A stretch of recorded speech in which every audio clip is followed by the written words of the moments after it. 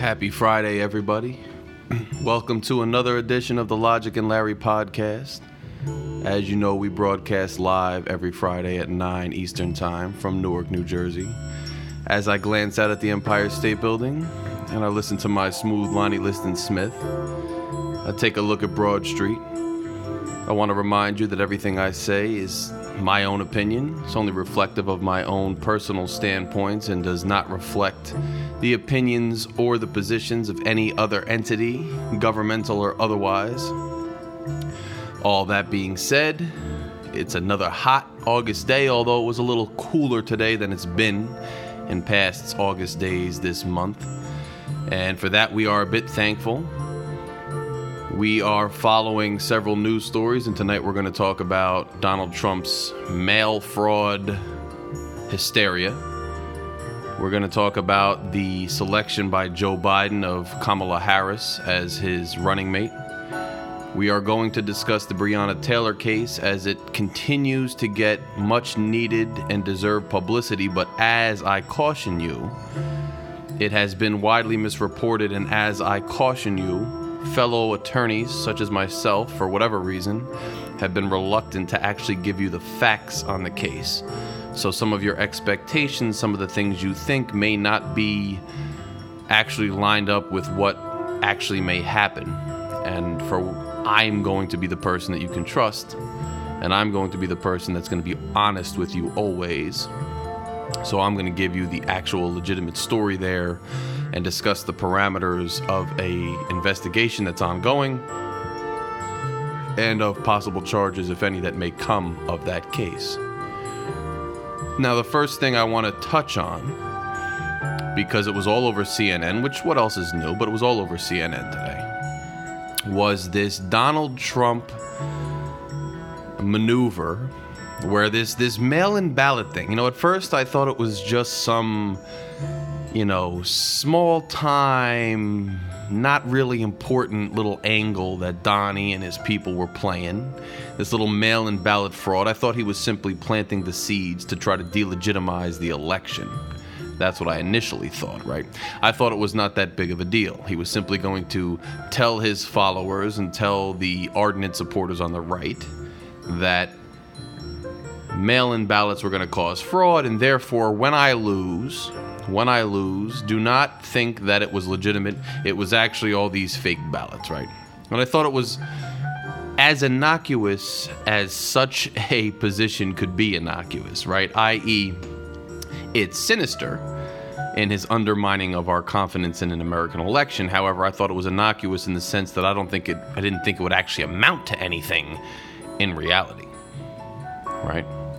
But now, as we see certain states saying that they are going to rely primarily on mail-in ballots, and as we see people still afraid of COVID-19, as it is a prevalent and dangerous thing in many states across America, and many people are afraid, we now see some legitimate reports of Donald Trump attempting to restructure, quote unquote, attempting to reorganize, quote unquote, the United States Postal Service in a way such that mail-in ballots may be A, lost, B, confusing to get in, or C, delayed considerably.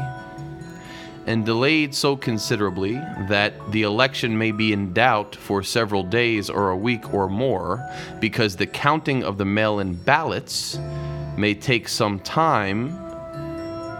One, because they usually take some time anyway. And two, because of the way he's handling the United States Postal Service in handling these mail-in ballots. Now that's a problem, right? The posturing coming from the White House regarding these ballots is really getting ramped up. Rather than being some, blip on the radar of the news stations, rather than being some small-time, minuscule talking point of the right, this is becoming something that may well be serious. If mail-in ballots are restricted due to the restructuring and downsizing of the Postal Service, coupled with the lack of in-person voting opportunities due to coronavirus, we could really be dealing with a serious, I don't want to say crisis because I don't want to be melodramatic, but a serious issue in our democracy. Now, it's important to remember that this is a president who lost the popular vote by 3 million people. 3 million votes went against this person.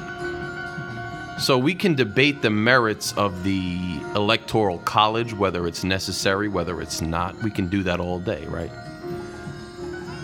But whether or not you think it's legitimate, the fact is that this president is serving for the past 4 years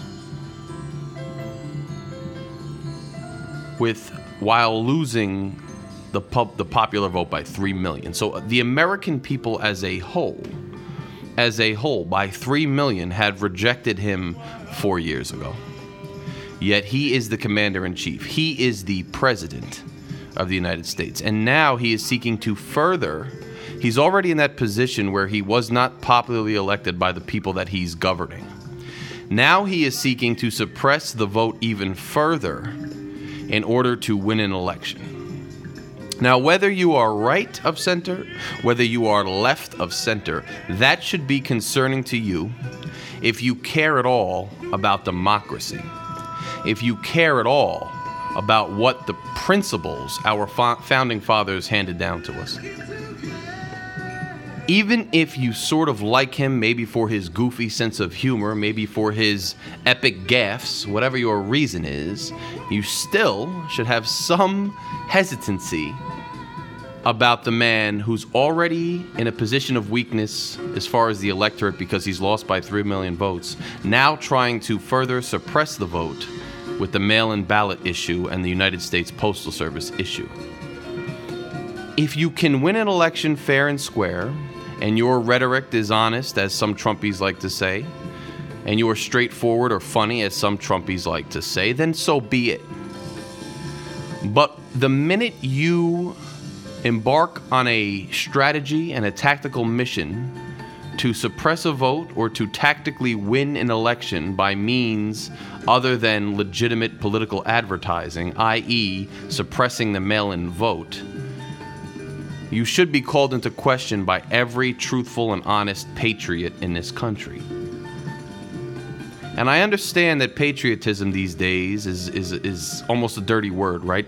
The right likes to evoke patriotism to say that we're nationalists, borderline fascists, i.e. we don't question anything the red, white, and blue does. And the other side, the left, wants to almost say that patriotism is an evil word because how dare you support anything that the red, white, and blue does. But the fact is, if you really get down to the root of what patriotism is, it has nothing to do at all with whether you back no matter what or whether you hate no matter what America's doing at the moment. Patriotism means, do you stand for the ideals? Do you stand for the institutions? And do you stand for the principles of what America was founded on? One of those things being democracy. Now, we are not a direct democracy. Anybody who's studied political science, as I have, knows that. We're a republic, nonetheless. Any individual actively and proactively seeking to suppress the vote should be called into question by any true patriot, no matter what your beliefs are. Whether you're a conservative, whether you're a religious conservative, you're a progressive, you're one of these hippies I always make fun of, you're one of these anarchists, whatever you are, if you believe at all in democracy, at all in freedom, at all in the institutions of America, you should be calling into question what's going on. And I see somebody already commenting that a patriot is in the street protesting peacefully, and I agree with that. That is patriotism. That is the First Amendment in practice, okay? So the true patriot should be calling this into question, and it's scary. It's scary that this mail-in ballot issue has become so prevalent. We should not be dealing with things in terms of how many people can we get turned out, how many votes can we turn away. That's not democracy, right? Even though I detest it, misinformation, political posturing, political advertising, even if that was the deciding factor in any given election, that would at least be somewhat acceptable because it's your strategy, but the voter turnout is not the variable that you're worried about. To sit there and say, I want less people to vote because it's better for me, I will strategize and strategically limit the vote and make it harder to vote so I can win, is the antithesis of what it is to be an American leader, and also the antithesis of what it is to be a righteous politician, if there is such a thing, or a righteous government official, if there is such a thing. That is the antithesis of it. So beware what's coming. Because, ladies and gentlemen, now we have a vice president in place. The election is going to pivot. Once this hot dog days of summer August is over, we are going to pivot, and it's going to be election season. It's going to be full on election season. We're going to have the debates. We're going to have political advertising. We are going to have a full court press from both sides to see who is going to take the reins or who is going to remain in control of the United States of America for the next 4 years. Now, my stance is an analytical one. My stance is a logical one. And all I'd say regarding the election going forward is simply this. We can try to blame the Trump administration. We can try to blame the virus itself, and whether you want to attribute the virus to a conspiracy theory, whether you want to attribute the virus to a random act of nature, which is more than likely what happened, whether you want to attribute the virus to China not doing enough at the inception of it to suppress it before it got here, no matter what your stance is on the virus itself, it should be fresh in everybody's mind that we elect leaders not just to represent our ideologies, not just to go to rallies and spout off the things that we agree with, not just to try to push through our agendas and put them on everybody else in the country. But we elect leaders to do a job. And when we elect a president of the United States, we expect that person to keep things running behind the scenes so that we can live our lives. If you're a football coach in college, if you run a movie theater, if you're a film director, if you own a small deli somewhere on an avenue in Jersey, you want somebody running the country who you can count on to prevent things like is going on now, i.e. COVID, from interfering with your daily life. And whether you tune into this person and agree with them, or tune into this person and hate him, or he's pushing through some pet legislative idea that you've had for a couple of years or not, the primary and first and foremost responsibility of these people is to do their job properly. And as we go into the election of 2020, it should be evident to all logically thinking people, that the current president, whether it was a conspiracy, whether it was a natural occurrence, whether it was on China, whether it was on Europe, whether it was whatever it was, this individual currently in charge did a poor job. A poor job of containing this virus, a poor job of coordinating our efforts to counteract this virus, a poor job of keeping us out of the turmoil that we now find ourselves in. An incredibly poor job.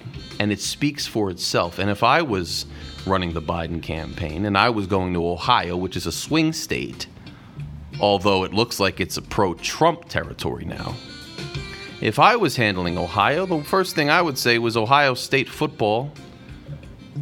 You don't have football this year and you're outraged about it, aren't you? Now, rather than blame some virus or rather than blame the liberal Democrat presidents of the Big Ten universities, rather than blame these people for canceling the season, what if we had had a legitimate, functional, competent person in the White House? What if we had had a legitimate, competent person in the White House? Wouldn't that person have prevented the virus from proliferating the way it has, and thus letting you have your football season? That should be the primary attack everywhere, and it should be always and often. If we had had a competent individual in office, wouldn't we have had a football season? Wouldn't your small business be thriving better than it is? Wouldn't we not be debating over mail-in ballots, and it wouldn't be that big of an issue because we wouldn't be afraid to go to the voting booth and vote? That should be the primary line of attack of anybody. And forget strategy, forget picking sides, forget all of that. That is common sense. This is the Logic and Larry podcast, and we only deal with what makes sense. We don't pick sides unless they make sense. And it's evident, and Donald Trump knows that it's evident, that he has failed in the biggest test that has hit his presidency. And it was all well and good when he was just talking, and it was all well and good when he was riding the waves of the Obama economy, and he didn't do anything to screw it up. And it was all well and good while he was sneaking reforms into executive orders and bureaucratic agency directives that undermined our public lands and undermined our endangered species and undermined our efforts to curb climate change. That was all good because no one really paid attention. But those of us who always had deep, sincere questions about the leadership ability of one Donald Trump always knew the biggest fear we had was, God forbid, an actual tragedy or an actual crisis lands on our front doorstep. Is this individual competent enough to deal with it? And we were worried that the answer was no. He was not competent enough to deal with it. And unfortunately,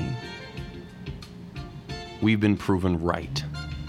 COVID-19 has proven that Donald Trump was not up to the job and that he was incompetent. And you don't have to take my word for it. You can look around. And then you can take the word of all the various advisors and people that worked for him that agree with me and that have come out in books and interviews and sound bites and said the same themselves. People who he called the best people ever, who you celebrated when they were hired because their credentials were impeccable. They've seen it firsthand. They've been sitting next to him, and they are telling you he has been a failure.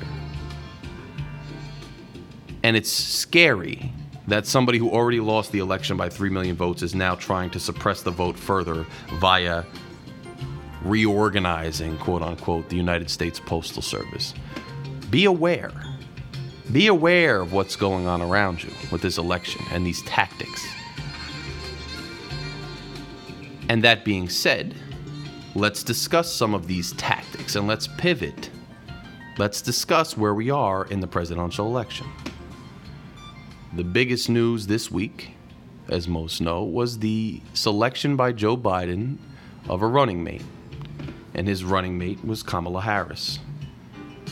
Now already I'm seeing the seeds being sown of voter suppression, not just with the mail, but with ideology. Voter suppression, not just with ideology, but with memes. And not just with memes, but with social media proliferation of misinformation.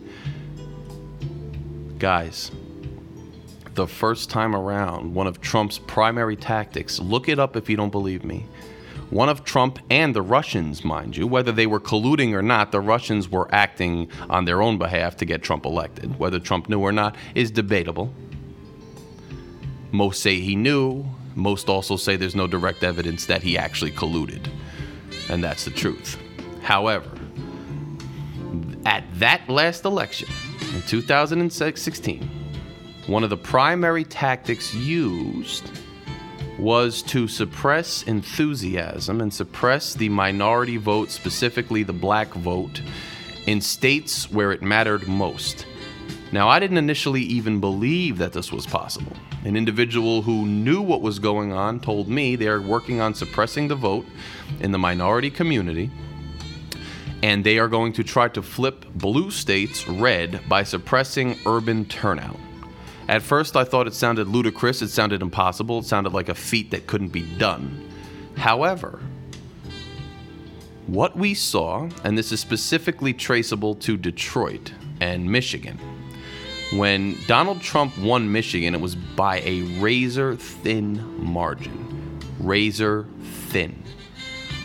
And when he won it, he primarily won it by having low turnout numbers in Detroit and other urban centers and low turnout numbers among African Americans. And if you watch what's happening today, this week specifically, the minute that Kamala Harris was selected as the vice president, you saw a lot of rhetoric coming out all over Facebook, memes and things and stats, and most of them false, but coming out all over from every direction, and people starting to buy into the notion, unfortunately, buy in.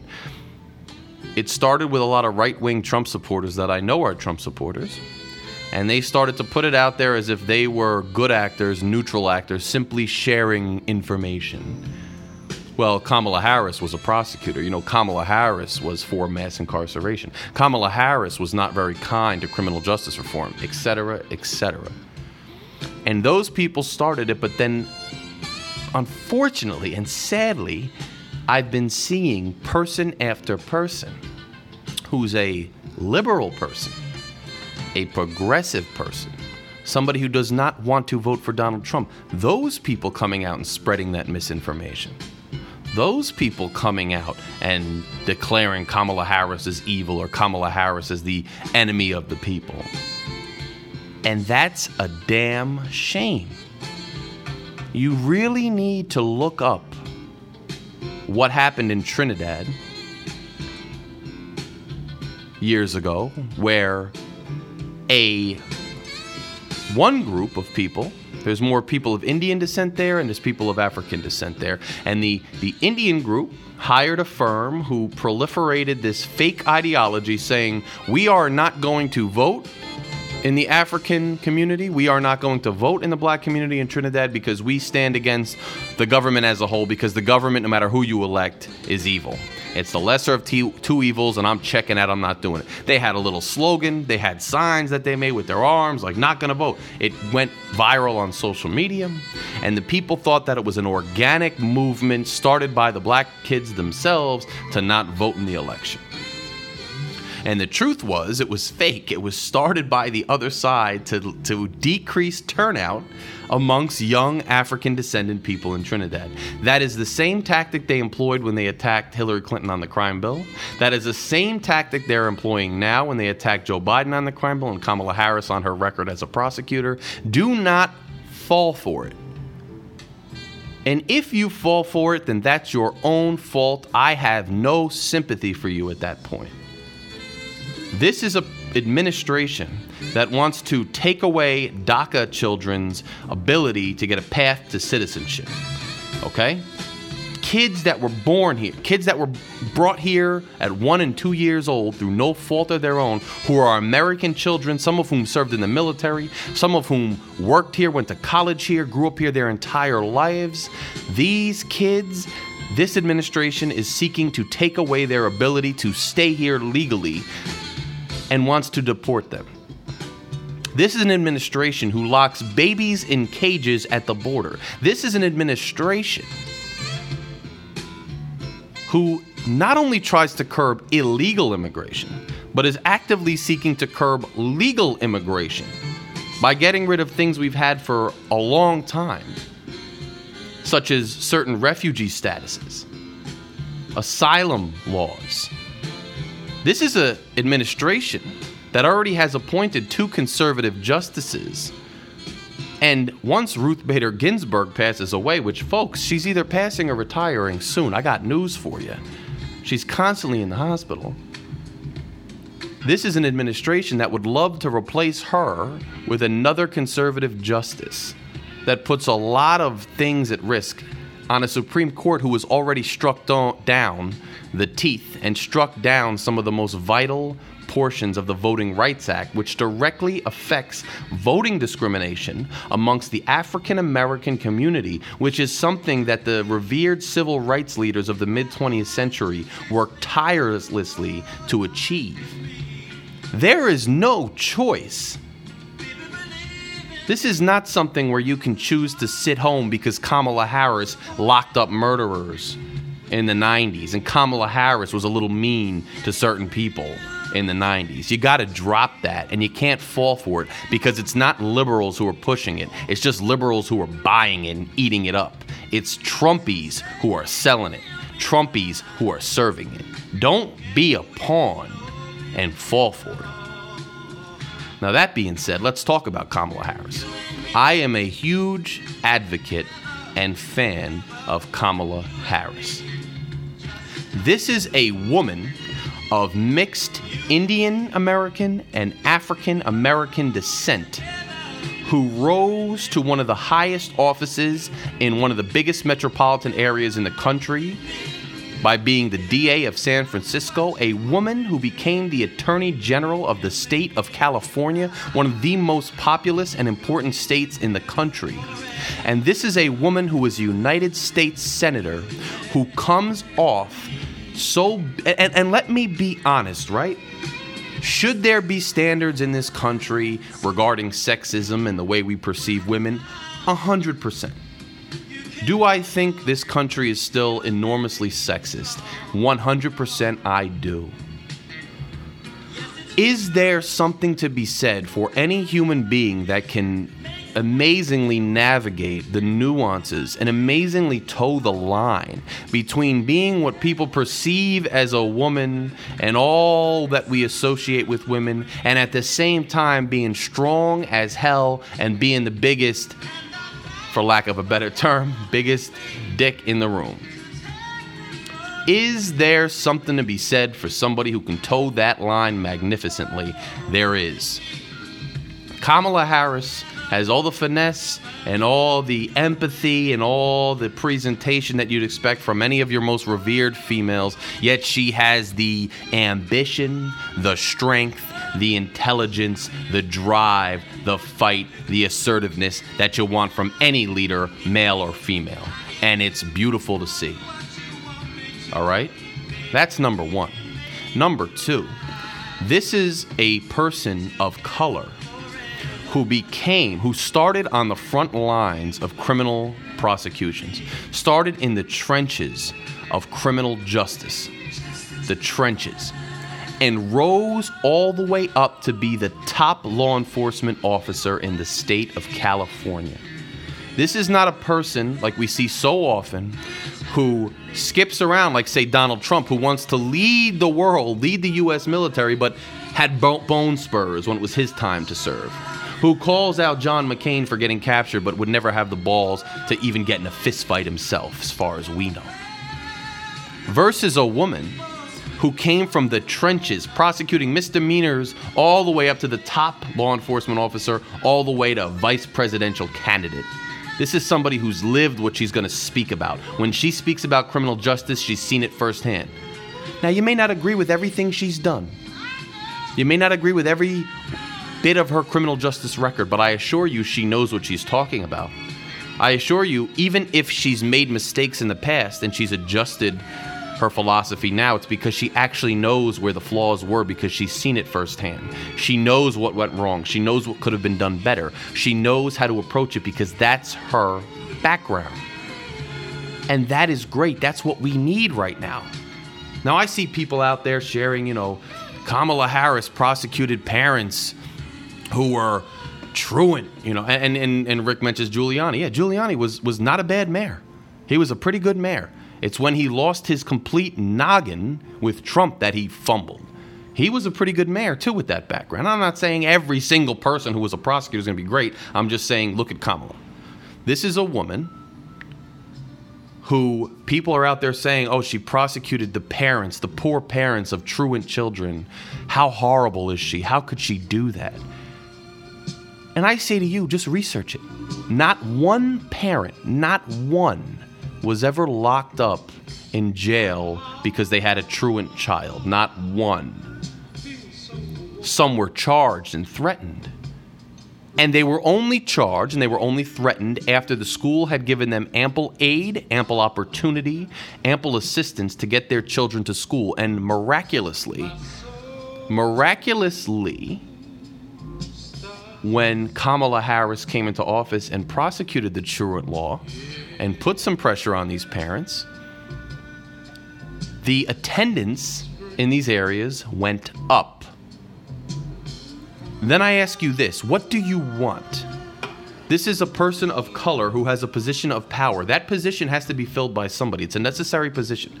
We've seen with the CHOP street, we've seen with other things, you need police, you need prosecutors. That's a part of society. Now, we can change how they do business.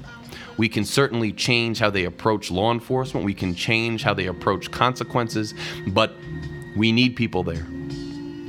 And isn't it better to have people in those positions who are people of color, of the community, who have tactics that work?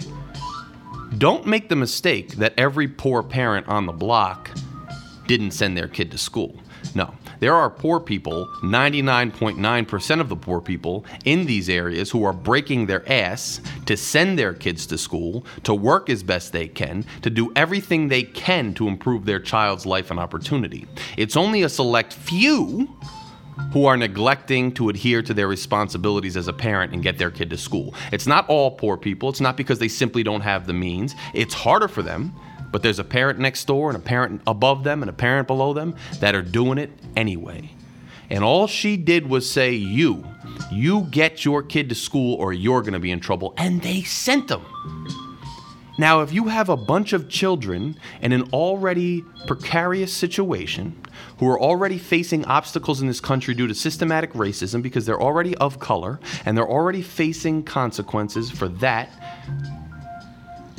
through no fault of their own, the worst thing you can do for that person is to not send them to school, is to not get them a proper education. And if their parents are failing them in that way, no matter what the reason, what she did was find a motivator and find a way to get those kids to school, to get them back on track, and to give them an advantage they wouldn't have had if she didn't step in and challenge the parents and get them to school. There is absolutely no shame, nothing wrong with that. We need to let go of the notion that being more soft and getting rid of all consequences is the only way to improve things in this country. What do you want? They already got assistance from the school. They already had assistance in general. What else could be done to get the kids to school short of what she did? She did something positive for the community. Do not make the mistake of attacking her for doing something positive for the community with the power she had. She also brought down murders. The murder rate in San Francisco went down under her watch. She brought down the murder rate. People dying in the streets was brought down under her. Brought down under her. And that's another positive thing that she did.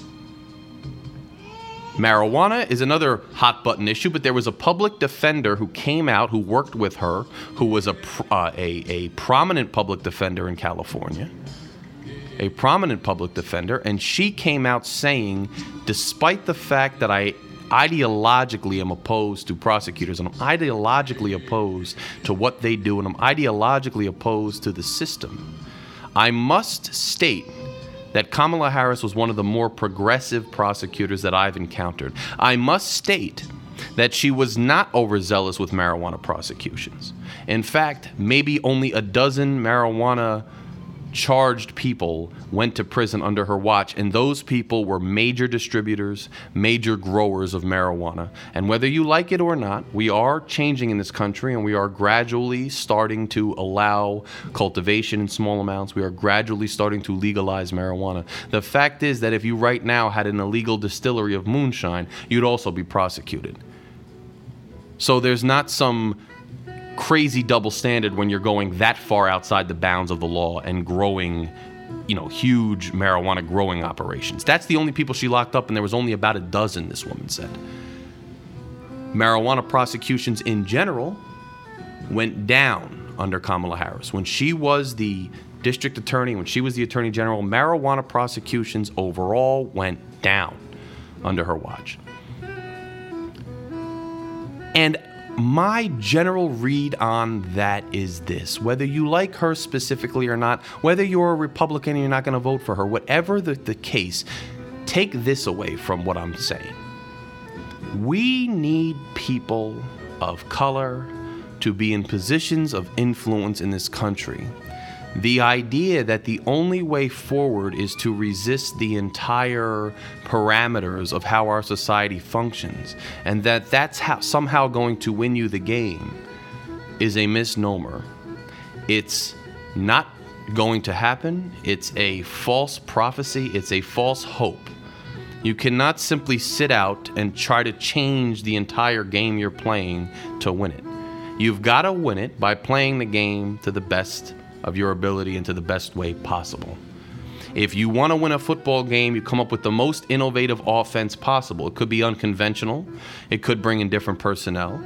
It could surprise the defense, but it's within the bounds of the game. When the Miami Dolphins came out with the Wildcat in 2008 and they beat the Patriots and they won the division, it was within the bounds of the game. They didn't go out there and try to play soccer. They didn't say we refuse to play because the Patriots are just killing this game. No, they went out there with the means they had, with the personnel and the rules available to them, and they dominated with a new, innovative, radical way of playing.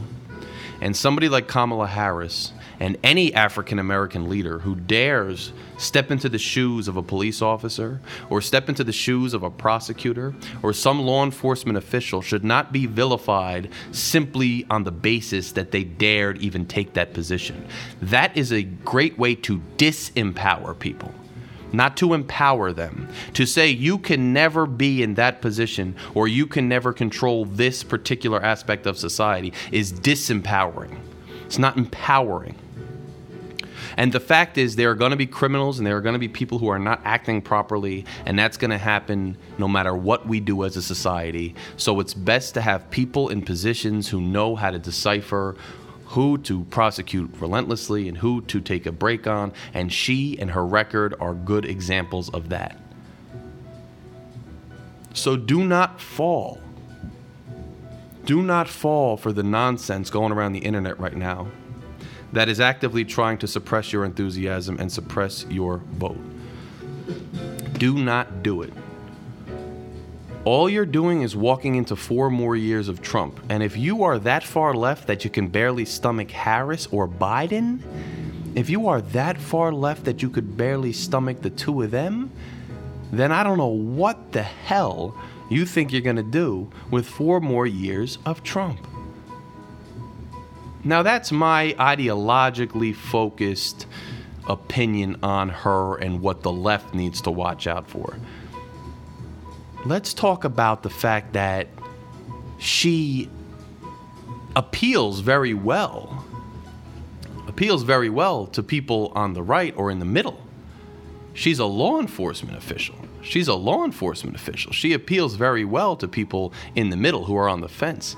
When people on the left or the right themselves, Trump's trying to suppress the left vote so hard that all he's doing is showing that how tough on crime she is. One of the most interesting parameters and dynamics of this race, which I talked to you guys about a couple weeks ago, one of the most interesting parameters of the race was, I said to you that the unrest in the cities, that the protests, that the destruction in the cities was going to play positively for Trump because the majority of people in general, left, right, whatever, unless they're far to one side, do not like violence, unrest, destruction. They don't like that. And so if Trump was going to declare himself the, enforcer candidate, the heavy-handed candidate who's against, destruction and against lawlessness, it might benefit him with the moderates.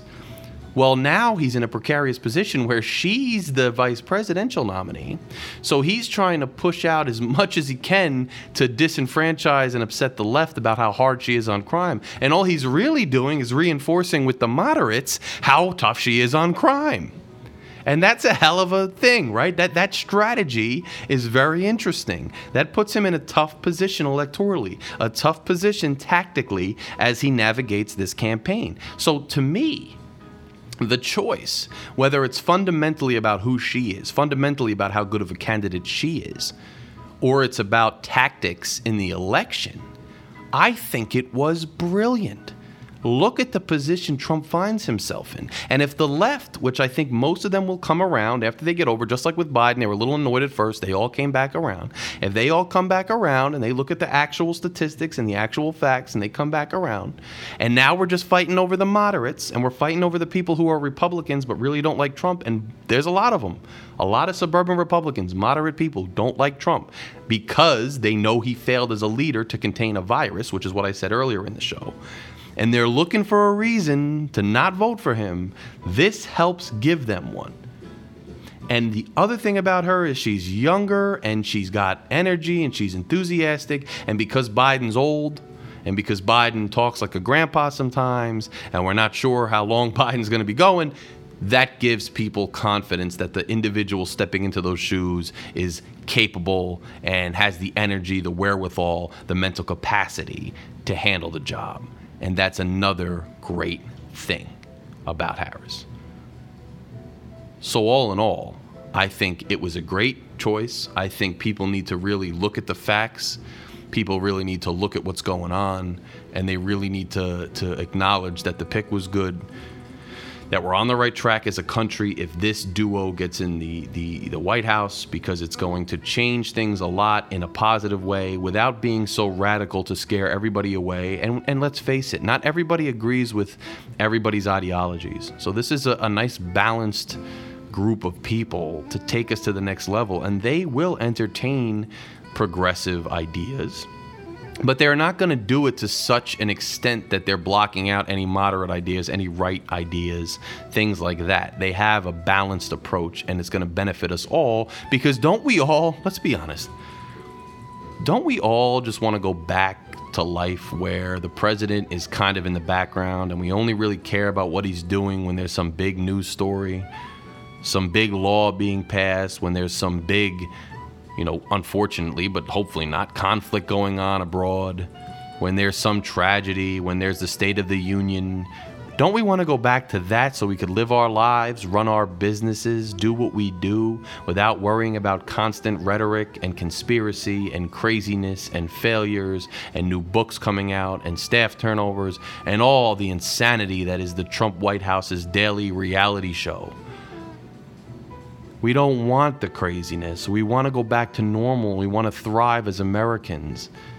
And we want the people that are going to enable us to live our lives the right way. And although it doesn't guarantee happiness, it's certainly supposed to guarantee the pursuit of happiness. And the only way we can have a pursuit of happiness is if somebody's doing their job so that we can live our lives. So speaking of Ms. Harris, speaking of criminal justice, speaking of the hot button issue of the day, which we all know is race, and we all know is policing, and we all know is criminal justice, I want to address two things tonight. And they've both been things that have been prevalent in the social media sphere. They are both things that have been prevalent generally, socially, in conversation, in the public dialogue, so to speak. And these two things are, the first is, so there was a case this week in North Carolina where there was a young boy who was a toddler, 5 years old, and he was riding his bicycle in his front yard, and a neighbor of his whom he knew, who the family knew, walked up to him put a gun to the 5-year-old boy's head and shot him in the head, and he killed the 5-year-old boy. Now, the family of the 5-year-old boy had known the individual who shot him, and the family of the 5-year-old boy had had the individual over for dinner before, had helped him with yard work, things of that nature. He was a neighbor. It's now circulating all over social media because it so happens that the individual who pulled the trigger was a black man and the child was a white kid. And the general gist of what is trying to be conveyed is that the media is purposely covering it up because it was black on white crime, and the media only cares about white on black crime. And what I want to address primarily first off on this issue is, look, the idea, and we see this with every time there's some kind of egregious shooting. And I'm not talking about street violence, and I'm not talking about police violence, right? Because those are different. As we always talk about on this show, at least, we can comprehend the nuances, and we can understand the differences between each situation. I'm not talking about police-involved shootings or general street violence. Those are totally different issues, each with their own set of considerations, as I always say, each that need to be focused on in their own right, which I always say. But these random egregious shootings, whether they be mass shootings or whether they be shootings like this, you always see some side of the political spectrum trying to posture and trying to use the particular shooting as a way to further their own agenda. And what do I mean, right? As soon as there's a shooting, any kind of mass shooting, if there's any inkling that the individual may have subscribed to Islamic fundamentalist ideology, you will see the conservatives, the war hawk kind of side of the Republican Party, the xenophobic side of the Republican Party immediately attempt to say, well, we all know it was a Muslim, but of course Obama won't say that. He won't say the word Islamic extremists. He won't say it. We all know it's Islamists, it's Muslims.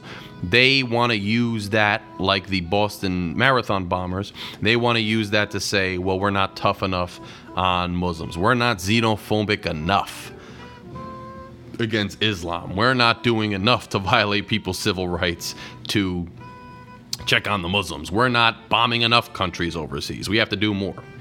They use that. They use that as a way to do that. Now, you'll also see if the person happens to be a white individual who subscribes to white supremacist ideologies and does a mass shooting, then the left will immediately seize upon, well, this is a prime example of racism in the country and how it permeates every aspect of our society, and this is a prime example of all these dangerous, incel white men out here who are subscribing to white supremacist, white nationalist ideology, and that's what we need to concentrate on, right? And now you see, in this case, all these people who are skeptical of Black Lives Matter or skeptical of the media's portrayal of race violence, they're going to use this killing as something to further their own agenda. To say, see, this happens all the time, black people attacking white people, all this nonsense. And what bothers me, because again, on this show, it's all about logic, and Larry will always give you logic. And the undeniable logic in reality, the objective reality here is that every one of these individuals are socially marginalized men. Color, creed really is not a key driver. Now, if there's a statistic that shows more white men are susceptible, that may be possible, but I don't know, because you have Islamic people, you have African American people like the DC Sniper too, you have white individuals like the Mandalay Bay guy, you have older guys like Mandalay Bay, you have younger kids like Dylan Roof. It is marginalized males who are on the internet, who have easy access to guns and have mental instability every single time. The ideology that they choose to subscribe to justify the mass murder in their own twisted minds is really a secondary thought. It's really almost irrelevant. We spend so much time trying to claim individual shooters for our own pet ideologies, and so little time, and not even close to adequate time, concentrating on the actual driver of the violence, which is young men, mentally unstable, with easy access to guns. There are so many things we can do to enhance mental illness treatment, to enhance the detection of individuals who are susceptible to this kind of violence, to enhance our gun background checks and to close our loopholes so that these individuals have a harder time getting weapons without infringing upon legal gun owners' rights to own weapons. There is so much room to actually tackle these senseless killings, these egregious mass murders and murders like the one of this 5-year-old boy, and we choose, instead of being pragmatic, we choose, instead of being practical with how to conquer these shootings and how to deal with these marginalized males and their access to guns. We spend so little time doing that and so much time trying to claim each one of these males for our pet ideologies that we are missing a key opportunity in our society to come together and actually save lives. Actually save lives. And that is terrifying, and that is extremely sad, and that is extremely unfortunate. So this news story going around about this young boy being killed, I encourage you, and I've seen many people, to their credit, doing this. It's not about race. I encourage you to report on the tragedy, to talk about it, to talk about our issues with marginalized young men with mental instability and their easy access to guns, and to refrain from trying to act like it is a race issue. Now, that being said, I'd be remiss not to bring out the obvious, and I am always fair, so let's talk about it. Had it been opposite, had it been a white young man and a 5-year-old African American child, I guarantee you, and let's just be honest, that the media would certainly seize upon it, and they would try to make it a race issue just as much as the right-wing people are currently trying to make this a race issue. You've got to call a spade a spade. It goes both ways. No matter what happens, somebody's going to try to distort the parameters of it. If there's a race angle to play, they will play the race angle because it's divisive, number one, but more importantly, because it generates clicks, it generates ratings, it generates emotion, and it therefore is profitable, as sad as that is, for different entities depending upon their political persuasions and their target audiences to make things about race and to exploit any racial angle available in any situation. And we've got to be aware of that. We've got to be aware of that. Now, to go deeper down the criminal justice, conversation, and then I'll have a little more lighthearted conversation about a new song that came out, or I'll just open up for calls. I want to discuss the Breonna Taylor case. And here's why I want to discuss it. There is I understand the anguish and I understand the pain from that killing. And it is an example of the discrimination in this country, and it is an example of young African American people's lives being undervalued in this country. And that is why Black Lives Matter is such a legitimate slogan. That is why, because Black lives are so undervalued in this country that it's disgusting. And that case is a primary example of the issue. But, look, it's been a month now that I have debated within myself, and I've been hesitant and had a little anxiety about even delving into the case because it's such an emotional case and it's such a hot button issue and it's so complicated in the legal considerations that I was scared to tackle it because people may misconstrue the actual legal ramifications and what I'm going to tell you about the case. However, I've seen lawyer after lawyer, attorney after attorney, politician after politician who has, for whatever reason, guys, purposefully failed or elected not to tell you the actuality of the situation with the investigation into Breonna Taylor's death. I don't know if it's because they want to stay in people's good graces. I don't know if they're trying to elicit support for themselves by not doing it. I don't know what the driver is, but I can't stand by and not give you the actual all-encompassing information involved in the case and what the legal parameters of the investigation will be. Being an attorney, specifically knowing criminal law, I want you to have faith and to know that if you come to me or you listen to this show, that you will always get the truth.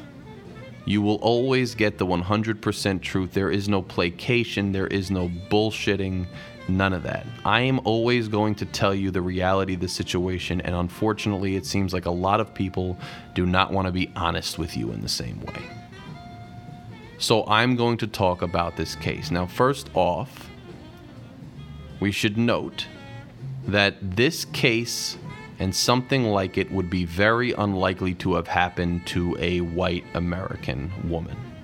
That is the truth. That is why people proclaim Black Lives Matter. That is why they march in the streets for substantive change, because this is an epidemic akin to COVID, but worse, where Black lives are routinely taken because of the way that our system functions.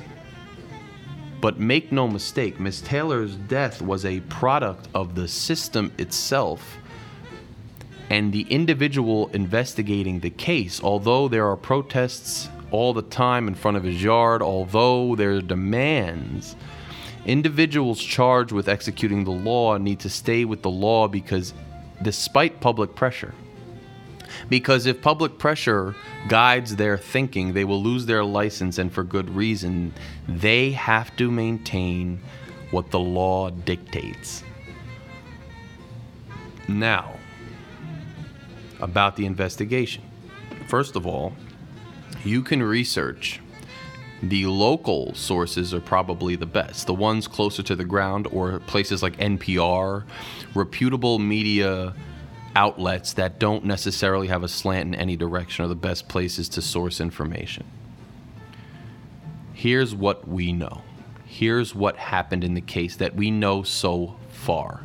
And remember, some of the things that are said or some of the assertions made by individuals involved in the case may later be proven to be false. And if that's the case, then they'll get in trouble. But this is what we some semblance of what we know, okay?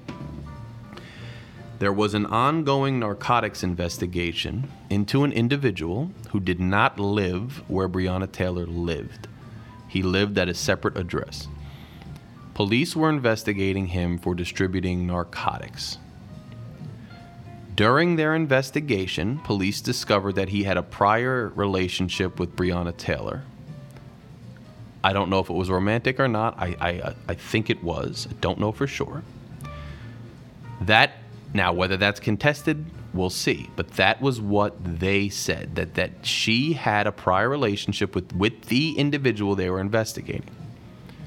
That the individual they were investigating had been known to operate a vehicle and had been seen operating a vehicle on several occasions that was registered to Breonna Taylor's address, and I believe was registered, or her name was associated with that vehicle in some way.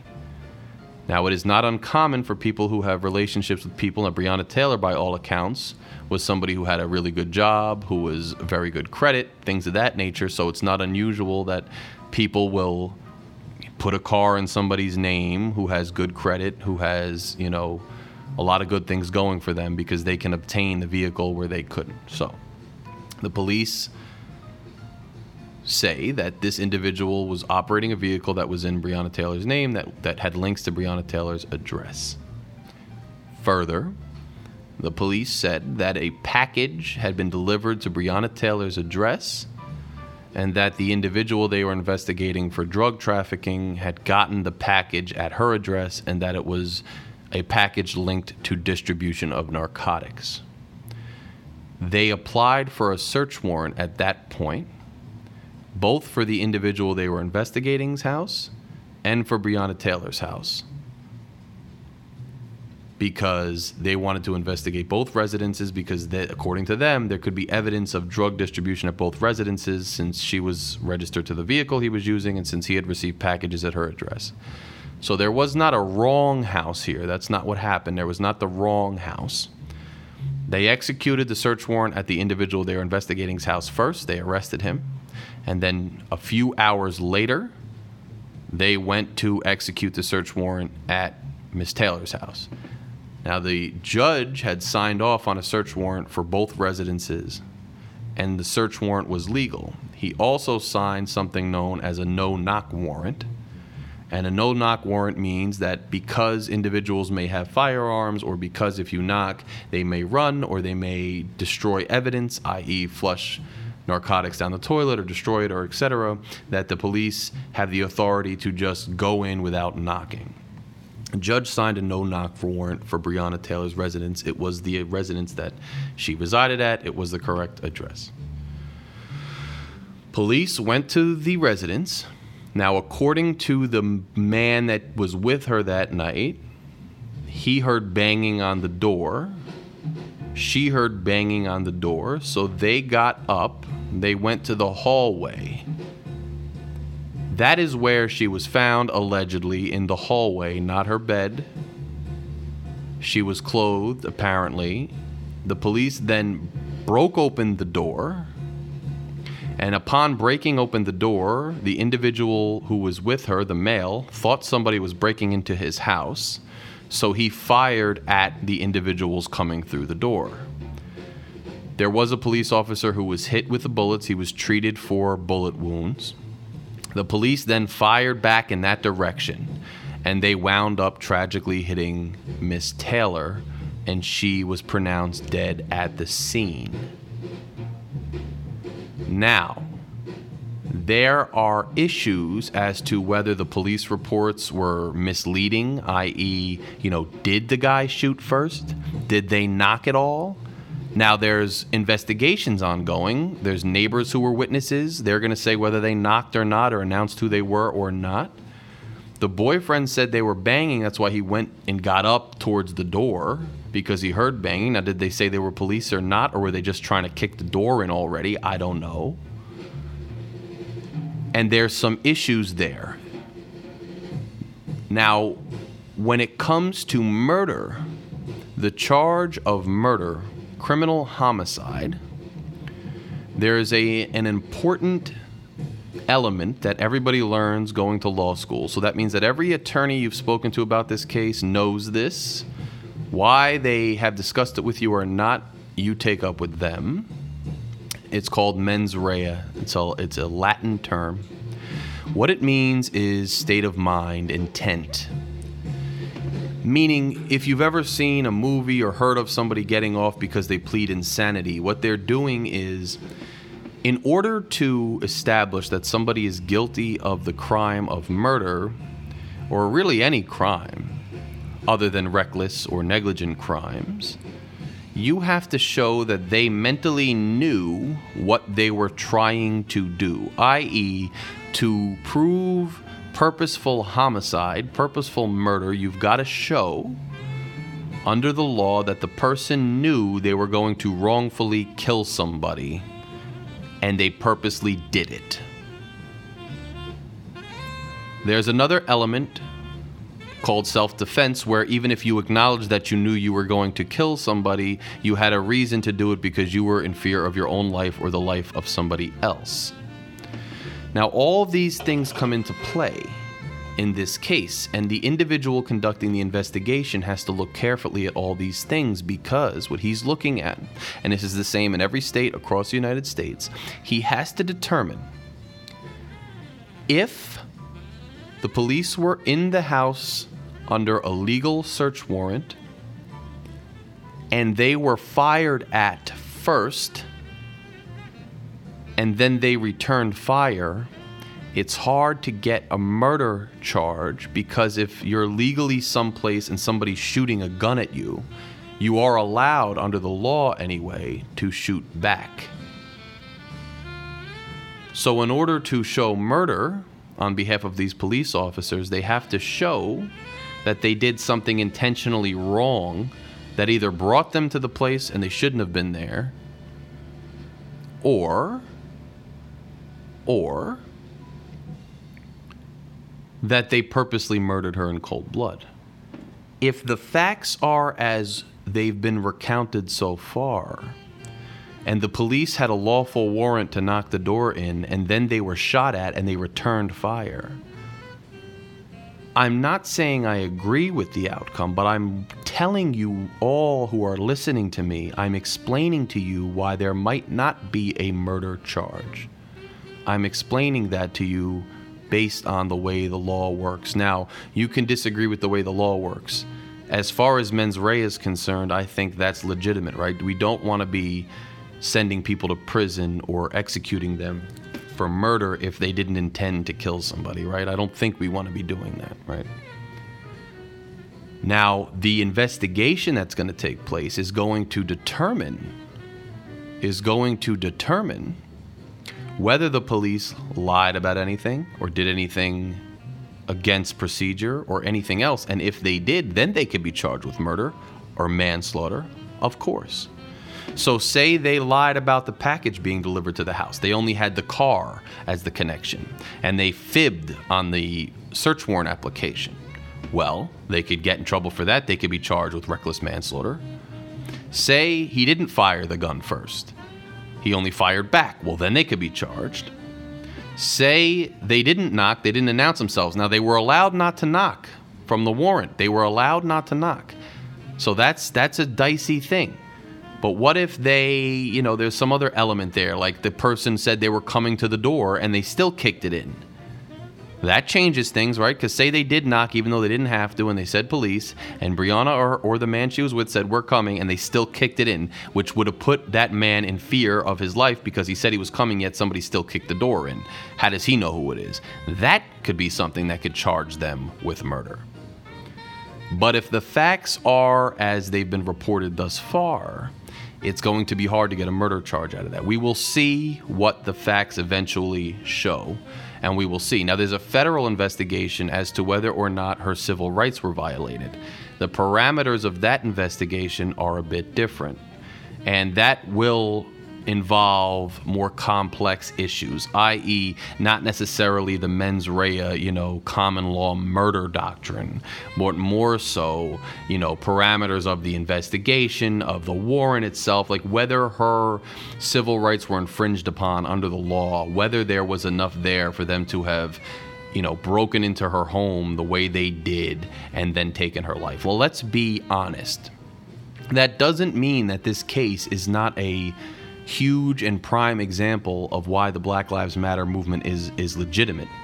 That doesn't mean that people shouldn't be protesting her death. That doesn't mean that people shouldn't be out there doing what they're doing to protest her death. Because let's be honest, do you really think that if some regular white EMT had a car that was vaguely registered to some guy who was vaguely selling drugs and vaguely got a package there, do you really think Do you really think that the judge would have signed that warrant to kick in that girl's door at 2 a.m? Do you really think they would have fired shots so recklessly and carelessly and taken that girl's life and that there wouldn't be an outrage? Do you really think so? Of course not. That's why the entire protest and anguish and emotion over the death is completely legitimate. I didn't tell you that to say that you shouldn't protest it. I'm just telling you the way that the law is so that you have all the facts and you're armed with the facts. Now, somebody's saying, should it change? Yes.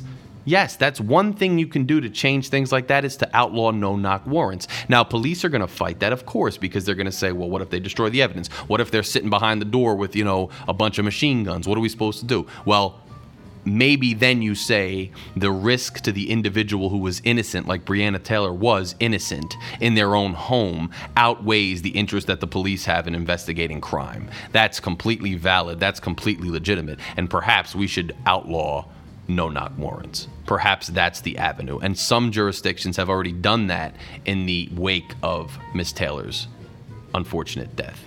They've already outlawed no-knock warrants. And if you think that I don't have any personal stake in this kind of thing, you'd be wrong.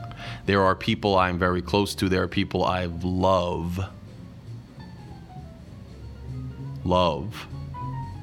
who are of color, who may have been caught in this type of situation through no fault of their own, who are good, loving people who could have been caught in that crossfire just as much as she was. And that is why people are distraught, and that is why people have had enough. And it's something we need to look at as a society and prevent from happening again, and it's something that we need to hold people accountable for. I just am not sure if it's going to be those individual officers in the charge of murder. It might be a different kind of charge. It might be a change in the law that should be named after her. It is a travesty, and you should know that under the color of law, where every step of the way, the facts of the case may not prove actual murder under the way the law is constructed, that people are nonetheless illegitimately and unjustly murdered every day in this country because the color of their skin and their socioeconomic standing has certain entities in this country treating their lives as less valuable than other people's. And that is disgusting. And that is one of the primary systemic racist issues in this country, and it needs to be rectified. But I want you, when you go out to have these conversations, to be prepared to have them by being armed with all of the facts. And that is the only reason I delved into that. And like I said,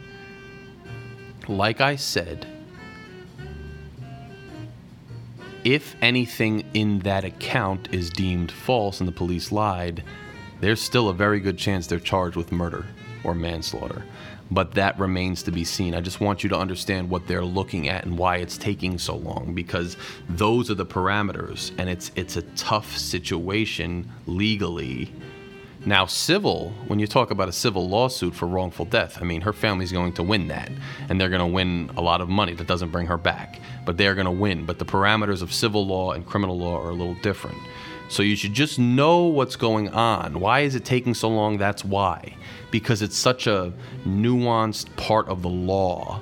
That's why it's such an issue. And I wish more people who understand and have been educated in those things would come out and speak on it. Not because you want to extinguish or diminish the outrage, but because the people who are outraged should be equipped with the facts so that they know where to change the law to prevent it from happening, where to attack the law so that this doesn't happen again, rather than simply just generally decrying it without being armed with the facts as to why this happened and why it was allowed to happen and preventing it from ever happening again. There are deep injustices within the system in this country, and there are deep injustices within the law, but we have to know where those specific injustices are, where they are exploited by a systemically racist system in order to root them out and to rectify them. We need to have specificity and knowledge as to where they are to root them out.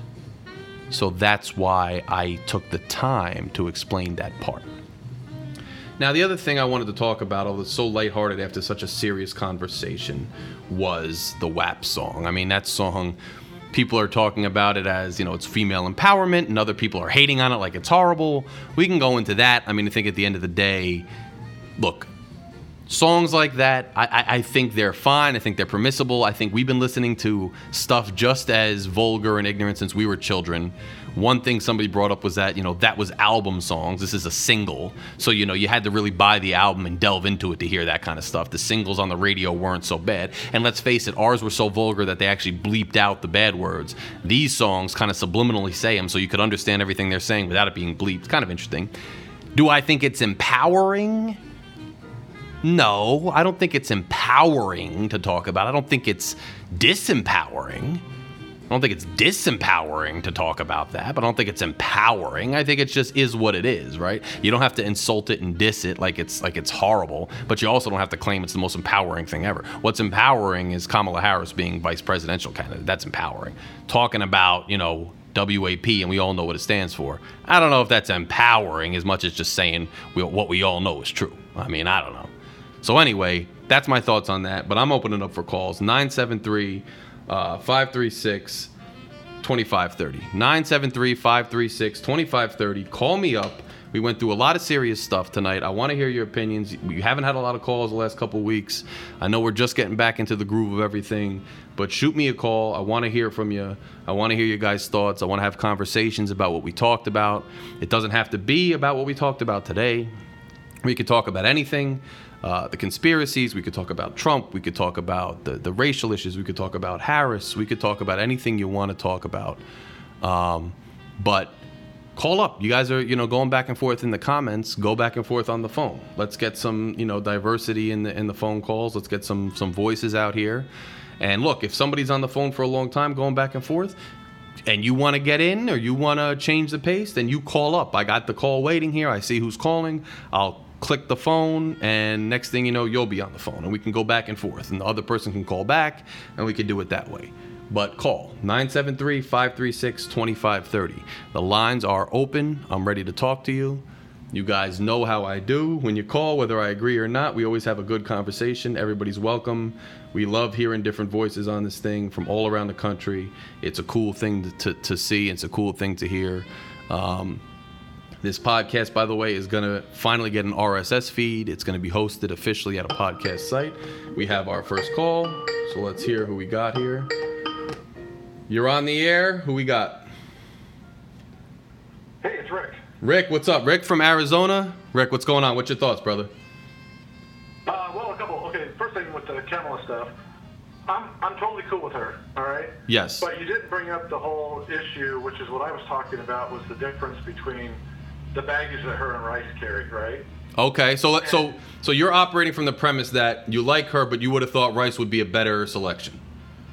That is correct. Okay, so go for it. But I don't have a problem with Harris. Got you. But you left out the whole thing about her record with letting police off for whatever offenses the police had. She was very big on that. That was the issue that I thought was going to be a hot button topic, but obviously people are more interested in her nationality at this point. So, but that's a good point, though. That's a good point. So you're saying one of the problematic things about her record was her lack of enthusiasm for prosecuting the police for misdeeds. Yes, yeah, absolutely. And that's a huge issue in this country right now, right? And yes. And nobody's touched it. So, I mean, obviously I was wrong, but that was the briefest thing that I wanted to talk about that. I'm all for Kamala, but you were getting pretty hot on me the other day. So no, but you know what? I think that's a great point, because I've seen, like, I'm counteracting what I see more, which is like what I addressed, the marijuana thing, the truancy. That's a valid point. That, look, I haven't delved into the statistics of it, so I can't say for sure whether, agree, disagree, whatever. From what I've read, though, you seem to be correct. She was not the most zealous person prosecuting misdeeds by the police. And that's a legitimate thing to talk about. It is. And you're right, that's a bigger issue than this other stuff. That was my only concern, and it was just comparison to Susan Rice and the Benghazi thing. You know what I mean? I think that is a dead issue as far as the left and even the moderates go. I think nobody gives a shit about Benghazi, and they know that Republican talking point is just that. It's just a talking point. There's no validity to it. But so you think? Let's move on to WAP. Oh, okay, all right. So what do you think of WAP? So, like, I was just watching the lyric video, and I was like, really? And I couldn't get all the way through it. My wife finally watched the actual video, and she's like, don't watch it. But you said there's been songs just as dirty, and I totally disagree. There's been some allusion to things that men might do to women in the song. Right. Never, like, direct like that. Like, if you start talking about shoving something down her throat until she chokes, and the explicitness of that, you're not getting any airplay at all. So you're saying that are you saying that the explicit nature of this, like, in general, was way beyond what we're used to, or are you saying that the female, what they're saying, like female on male, almost, for lack of a better term, sexual violence or sexual, I don't know, aggression, that is more permissible than if a male had said it? Yeah, it's both of those things. I have not heard a song this dirty, I don't think, in my entire life. Interesting. And I'm okay with it. I'm fine. I mean, I'm not bashing the song itself, but to say that there have been men that sang songs like this, absolutely not. Interesting. No way. They would have never seen the light of day. So you're saying it's way more, because I'm trying to think. I mean, you know, the old school songs like the Dog Pound, like, it ain't no fun if the homies can't have none. I guess you're right. That's not explicit to that regard, to that level. It's just, you know, I screw and then I walk away. I'm gonna wet that beard, or I'm gonna slide his nose like a ATM card. Yeah, that's fucking explicit, man. That's true. That's true. That's true. You know, you had the 3-6 Mafia song "Lick My Nuts" or whatever. I'm just being honest with what the song said, and it was kind of. But yeah, you're right. It wasn't on the. Rick, that song was not on the radio. That was a underground album song. You're right. Right. I mean, you could compare it to AC/DC's Big Balls, but that's all. You know, you could take that either way, right? You're right. No, I agree. So you're saying you don't have a problem with it per se, but don't make a false equivalency that it's like everything else we've ever heard. It's not. Yeah, no, I'm straight up saying if a man made a song like that about having that kind of sexual relation with a woman, there would be outrage, like 100% outrage. That makes sense. And then and probably rightly so. I mean, males are more aggressive, but I don't even want to get into that. That's an awful issue. Right. Well, yeah. Well, men, you know, the oppression, the patriarchy, et cetera, which we know whether people agree or disagree to the level and extent upon which they exist to some extent. So we know male on female violence would be more of a hot button topic than female. Sure. Now, do you think 100%. it's empowering in any way? Absolutely not. I think it's designed specifically to be controversial and get people to talk about it. That makes sense, and that's a lot of the things that we see today. I would think so. Yeah, that's why Kardashians are even famous at all, right? Right. Yes. No, I agree. So now, how old's your son again? He's older though, right? No, 19 and 20. Yeah. So you got So you can't even really say, because he's already too older, that, you know, would you let your kid listen to it? Because obviously he can, but. No, I mean, and my blood son was into rap early, and that kind of was another issue completely. But he's singing lyrics one night, and I'm like, you can't say that. What did he say, the N-word? Or something? Did he say the N-word or something while he was rapping? Oh, yeah. Yeah. Multiple times. Yeah. But his argument to me, and I think he was 13, 14, mm-hmm. He's like, well, I bought the album and I like the music, why can't I say that? Right. Oh, yeah, see, those arguments, you're like, because you just can't now, which has always been tough, you know. It's terrible. I mean, it's terrible because, and that's part of this whole racism thing, right? I think I posted something, Morgan Freeman saying, let's stop talking about racism, that'll end racism. Right. I don't believe that's entirely true, but to try to explain to your son who has been raised completely non-racist, right, and why you can't do something, because to him there's just different shades of brown.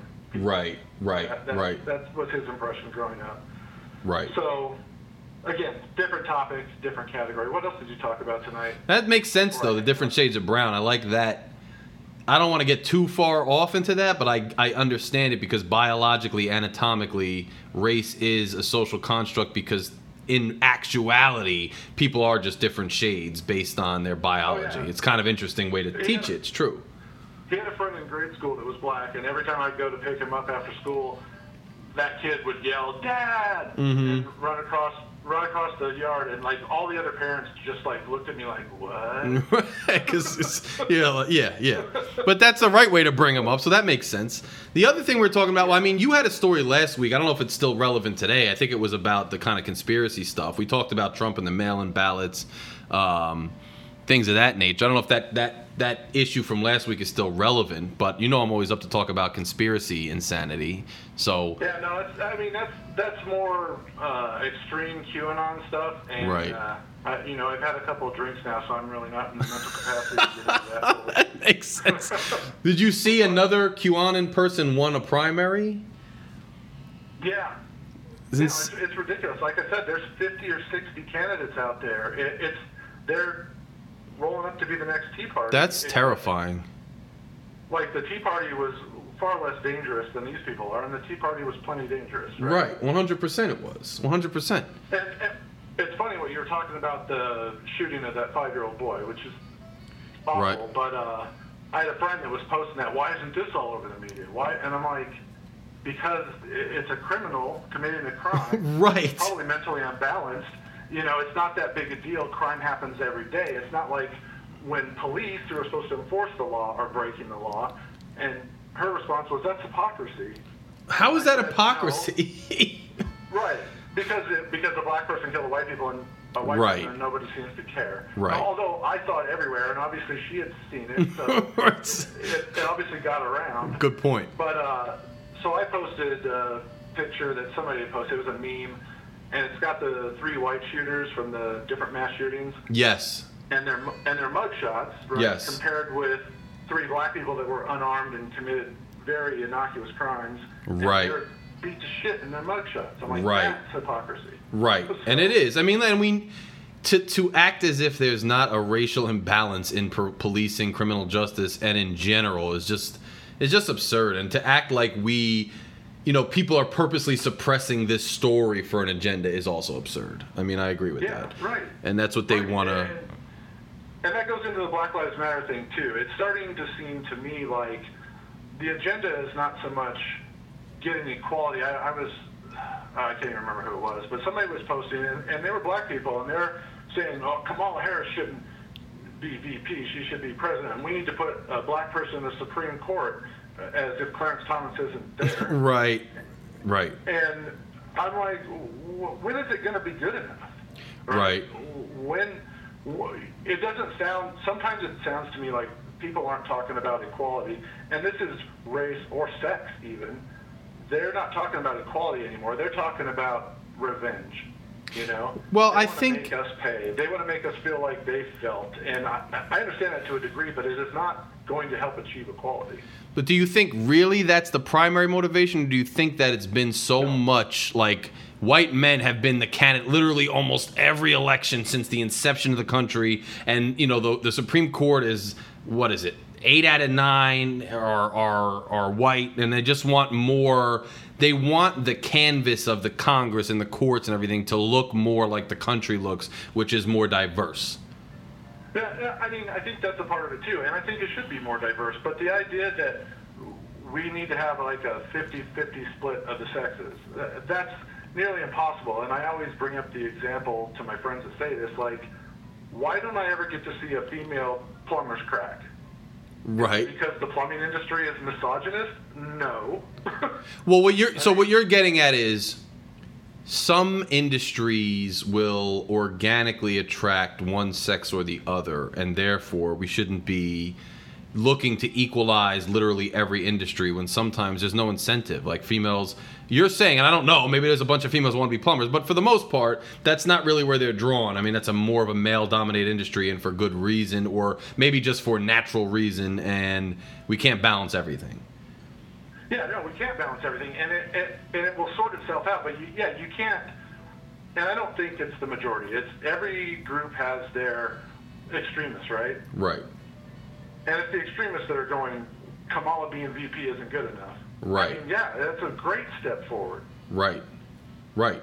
But, right. But I think that there's a tendency now in our culture to blame everything, especially on white males.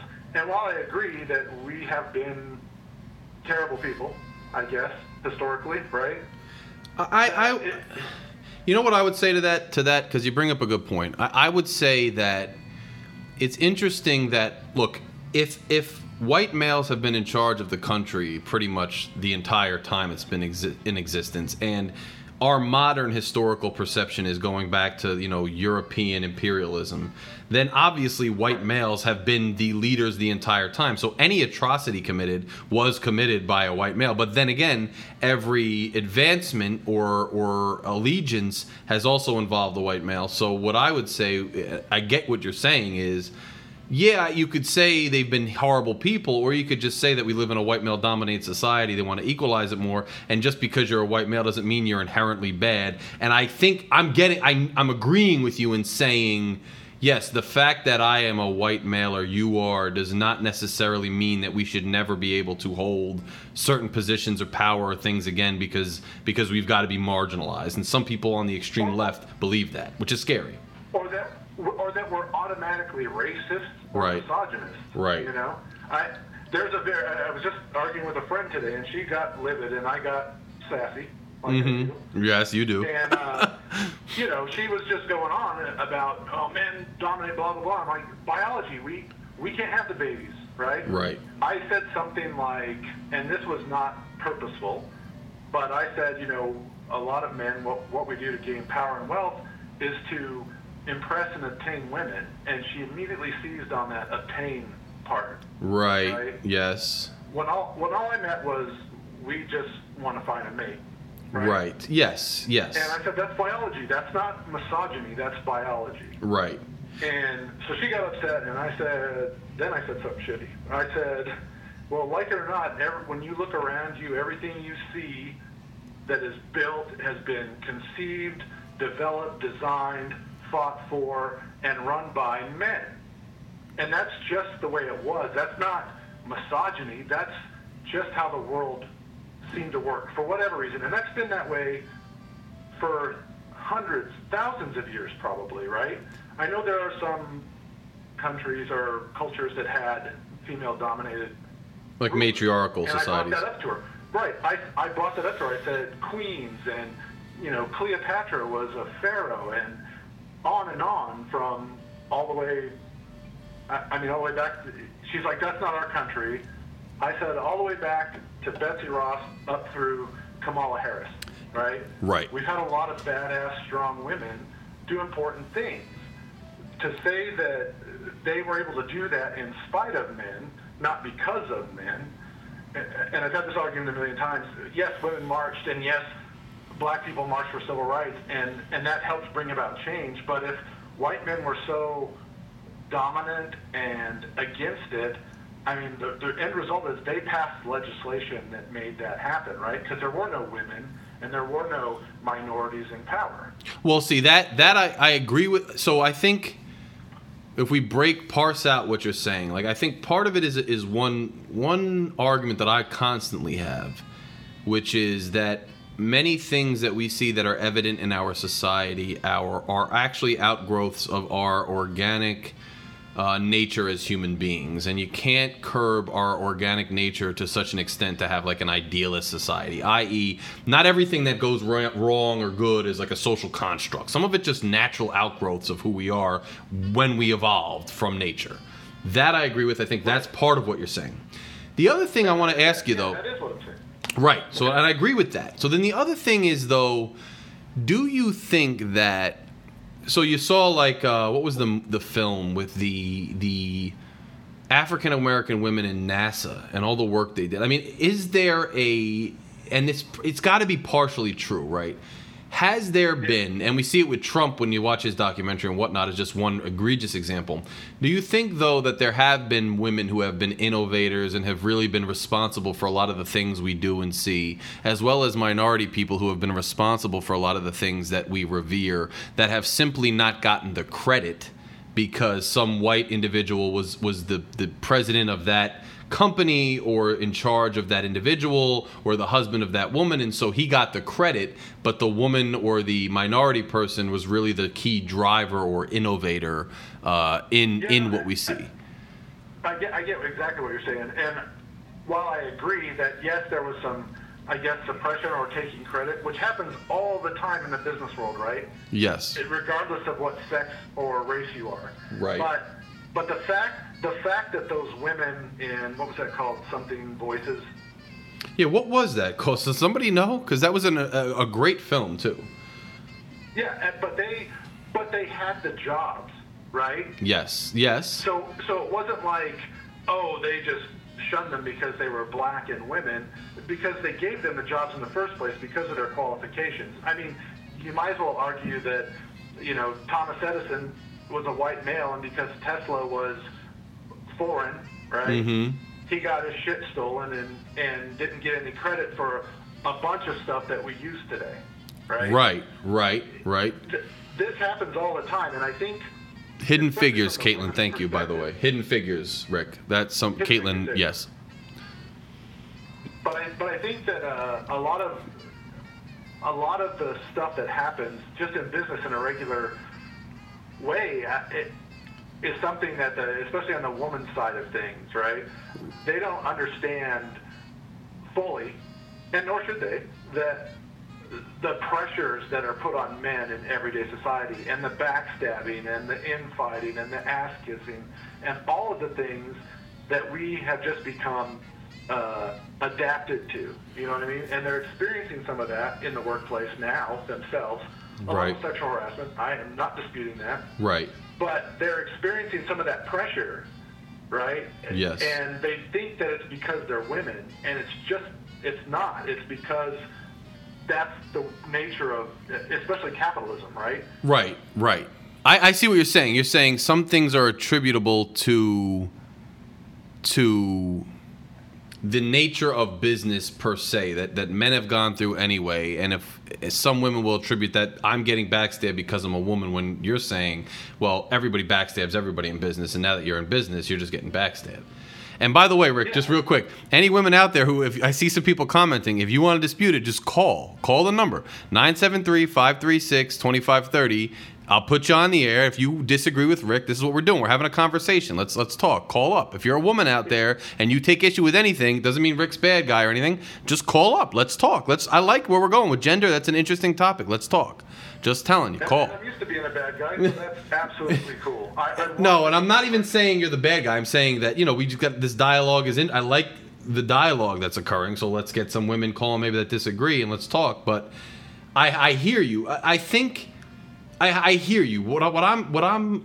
It's interesting, right? Like, I'm just throwing nuances out to what you're saying, but I generally understand, right? It's this, and it's kind of what I was getting at when Mallory called a few weeks ago, which was this idea that some people bring a perspective to the table and it should be inherently valid because we should always listen to their unique perspective. However, if you or I bring the same perspective, like our perspective to the table, that it's immediately invalid because of who we are. Well, I don't think... Yeah, I'm listening to you. I'm agreeing. I'm saying everybody should be valid. Everybody should be valid. I'm not dismissing the problems that exist. I'm not dismissing the sexual harassment and the rape and all of the Rick, hold on real quick because I got a call coming in, so I want to hear who it is. They're probably... All right, I'll listen in, call back. You're on the air. You're on Logic and Larry. Who we got? Hey, Larry. It's Caitlin. Caitlin, what's going on? Caitlin calling from Freehold?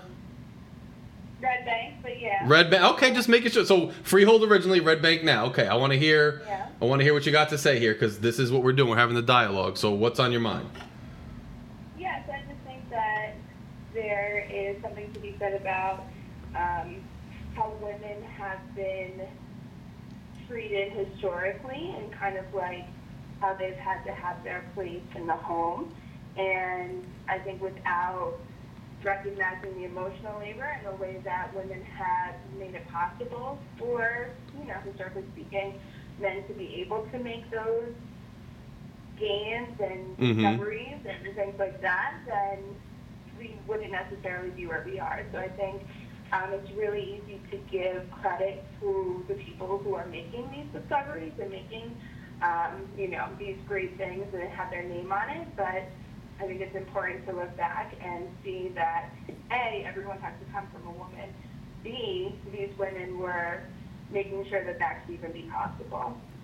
Agreed. Now, would you say, now let me ask you this. Is your primary point that the society was so dominated by men that women in the supportive role,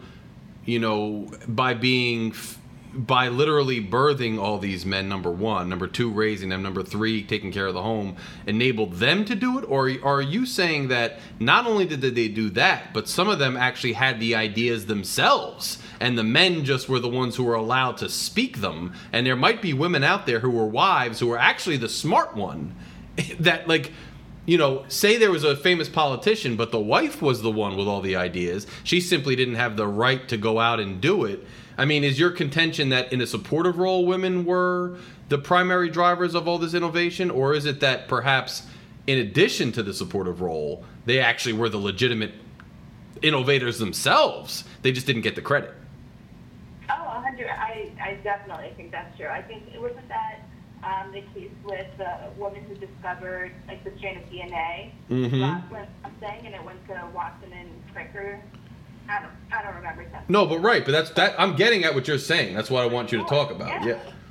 Yeah. And that's because there weren't seats at the table for people of color, for women, and that white men were taking up all the seats at the table. Of course, they were going to be the ones to be credited for these discoveries, for these things to be patted on the back for. Right.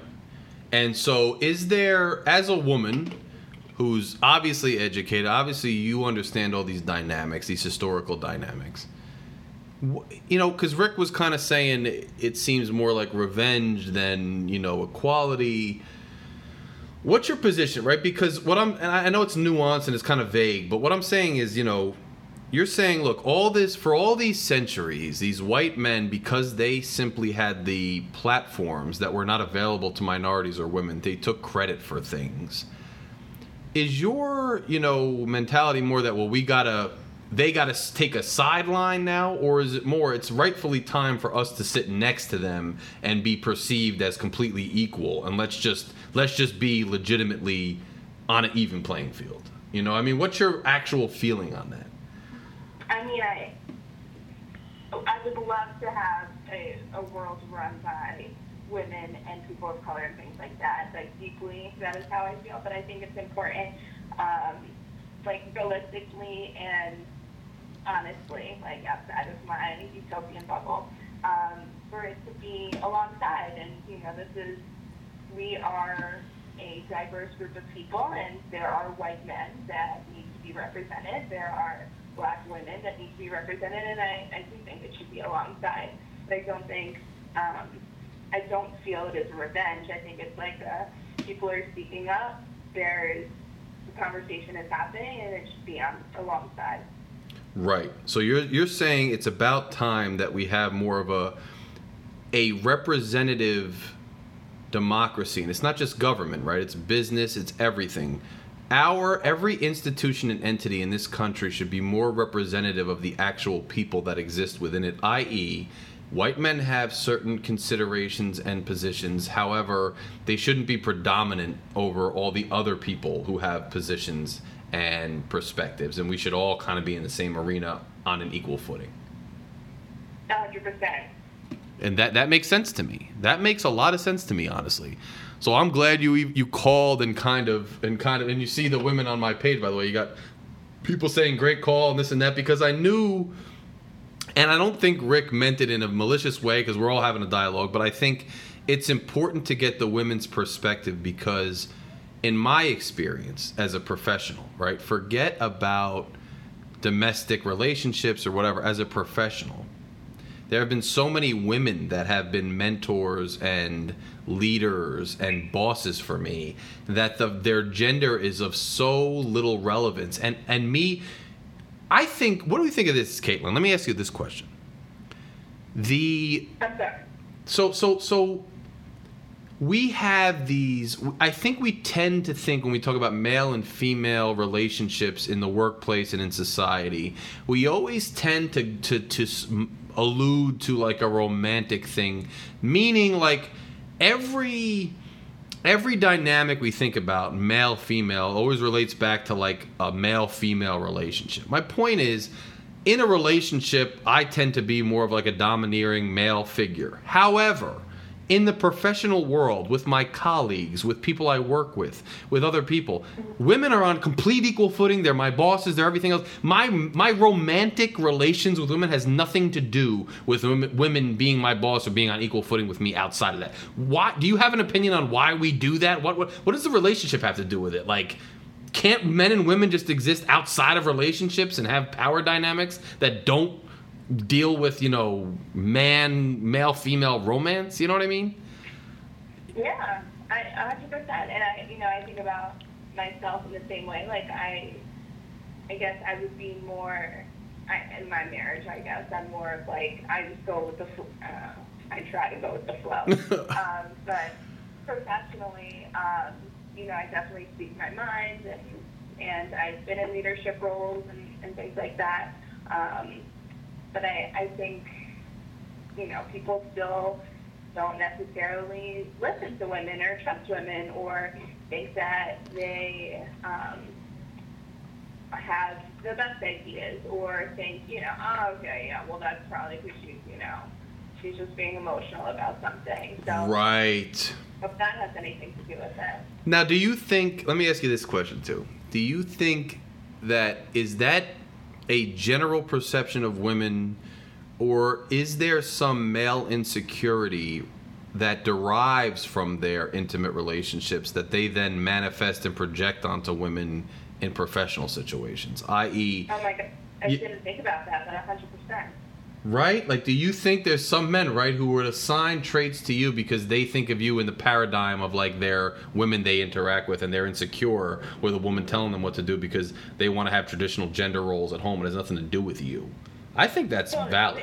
I don't want to listen to a woman. Who does she think she is? Right. Right. Like, I think that has something to do with it. No, I think... And I'm not trying to diss men. I'm a man. I'm a white dude. I'm proud of me. But, like, I think some men could be a little... some men could be a little bit like that, and it might manifest itself in the professional setting. All right? I think that's an interesting point. Very interesting point.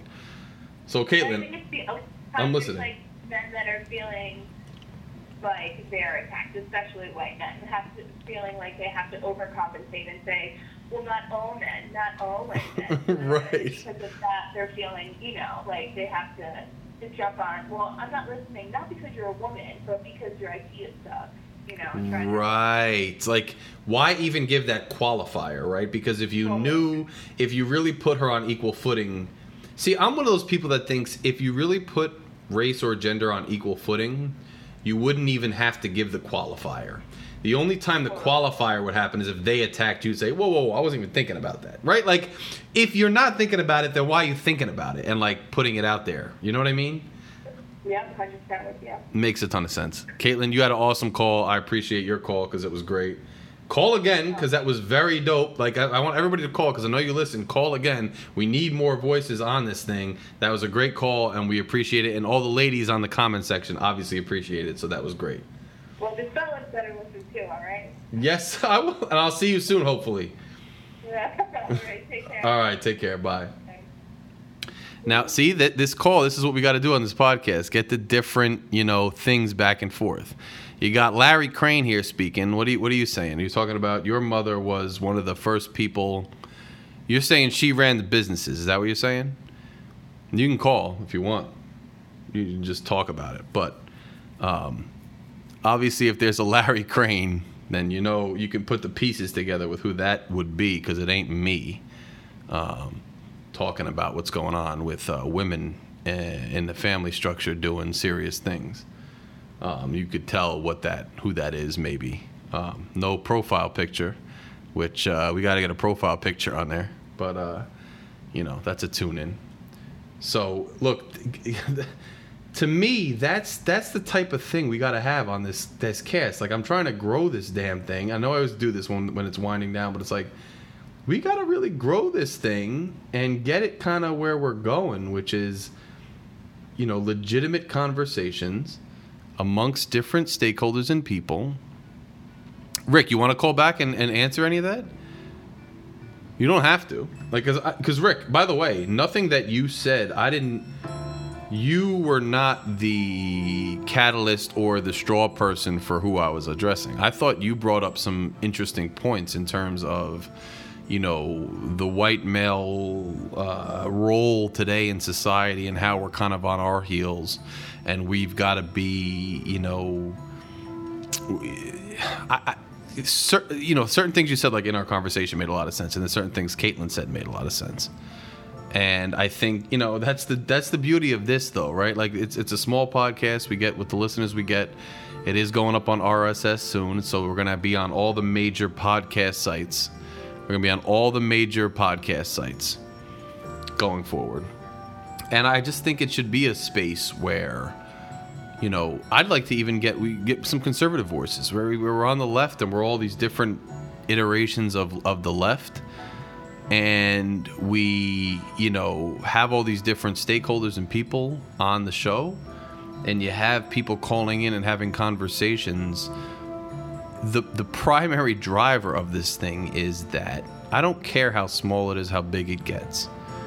The primary driver of this show is that intelligent people are being objective, tuning in over some smooth music, but being objective and having discussions that wouldn't necessarily otherwise happen with our society today. We don't necessarily have the mediums that are objective that way, where men, women, people from across the country, people from different persuasions and ethnicities and things are going to come together and just have a legitimately free exchange of ideas. And all I'm trying to do is facilitate those conversations. I'm just trying to facilitate those conversations and to make them go. If you call me, and I think a lot of people have realized at this point, I'm not sitting on this microphone to sit here and, and I'm reading Rick's point right here. And Rick, no, so let's just be honest. Like, I don't think anybody, and we know, like, this is the thing, right? Like when I brought up the Taylor case, right? I'm simply giving the information from a perspective that is a truthful and objective one. It's not a position. And I think when Rick called, he was bringing up a point that we all have on our minds, a point that we all contemplate as time goes on, a point that we want to discuss. And there's nothing wrong with anything you said, and Caitlin just opened the door for Caitlin to call and give a differing perspective, not even differing, probably a perspective that you would agree with in a lot of ways. It just opened the door to have a conversation. So by you calling and talking about that, you opened the door for that, which is amazing. And Rick, the thing with you is just to say, I can't wait till you come to New Jersey, because we are going to chill. We're going to have a cigar. We're going to have some whiskey. I'm going to take you around Newark, and I'm going to take you to the shore. I'm going to take you to New York. But when you are on the phone and we're talking back and forth, we agree a lot more. We have a lot more dialogue than online, because I think a lot of conversation and tone gets lost online. So you are an amazing contributor. And I think you opened the door for the conversation that Caitlin wanted to bring up to take place. And I think all of us kind of understood how women feel in this historical and social situation now, based on what she said, that kind of brought it out. I agree with what Caitlin said, as far as women have been contributing for probably centuries and simply weren't recognized. But that's the goal of this podcast. So whether it starts small or gets larger or stays small, the fact is, I think this is an interesting medium to have to just facilitate conversation. And if you guys haven't, figured it out yet, I'm a facilitator, right? I have opinions for certain, right? And my opinions, they're well noted. And I express my opinions on this show. But when I'm on the show, when you call me, I'm not a Mark Levin, I'm not Rush Limbaugh, I'm not one of these blowhards. When you call me and when we have a discussion, I will facilitate and understand what you're saying and bring out what you're saying, put it back out to the audience, and then invite dialogue. My role here is to facilitate dialogue and to facilitate objective ideas and whatever makes sense and facilitate logic.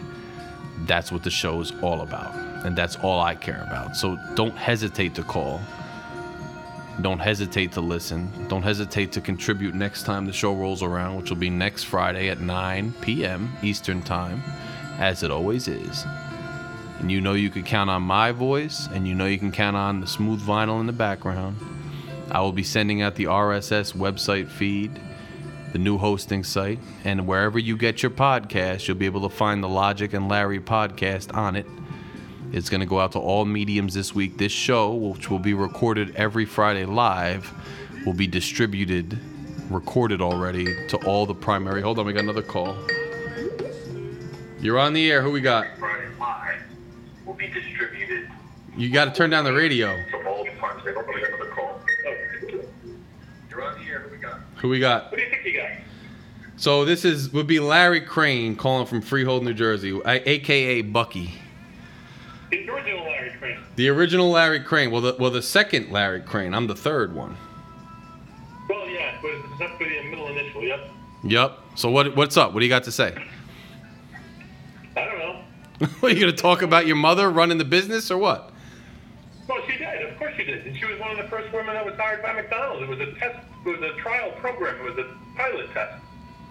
And so, they worked while the kids were at school. They worked part-time. So your mother, my grandmother, was she at home before then? Yeah.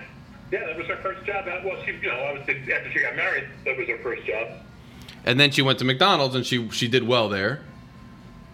Yeah, she ran the front, and then she got in an argument with some other lady, and then she left. But then they opened up businesses, and she ran the businesses where my father stayed at corporate, working for Mobile. So your father was working corporate, and then he opened businesses. What kind of business did he open? Dry cleaners and a luncheonette and laundry. And then, different businesses. And you're saying she pretty much ran him while he was at regular work. She ran him. My dad was only there on Saturdays. All right, so she ran him. So yeah, she ran everything. So you're saying women run businesses and everything else, and they've probably been doing it a long time. Even back then, that was a long time ago. And she was still running the businesses. Yeah, she was running the business very successfully too. And even in your professional career, you've encountered women who were your bosses, your colleagues, and some of them were very good too, right? Yeah, some of them were good, and some of them were overcompensating too. Well, what do you? Another problem, which is probably where they get the bad rep from sometimes. Well, what do you mean by overcompensating? They become bullies. They become bullies because what? They're trying to prove that they're in a position of authority. They have power, and they want to prove that they can, do something that you can't, or they got a position that you didn't get. Gotcha. It happened a couple times. So a couple times though, you've seen women try to prove something to you because you're the man, and they got the job. Oh hell yeah! So that's interesting. So you've seen kind of Caitlin's point and Rick's point, I guess.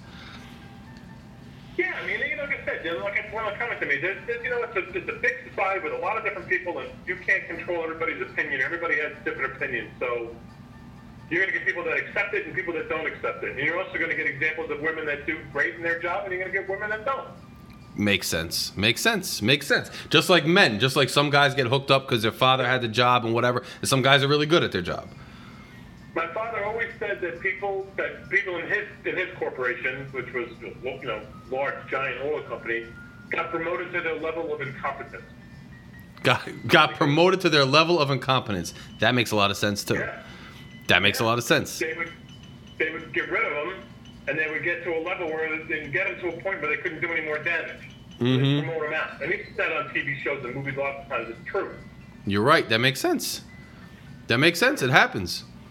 All right, so before I let you go, what's your opinion on Donald Trump and his handling of the coronavirus? Donald Trump's an asshole.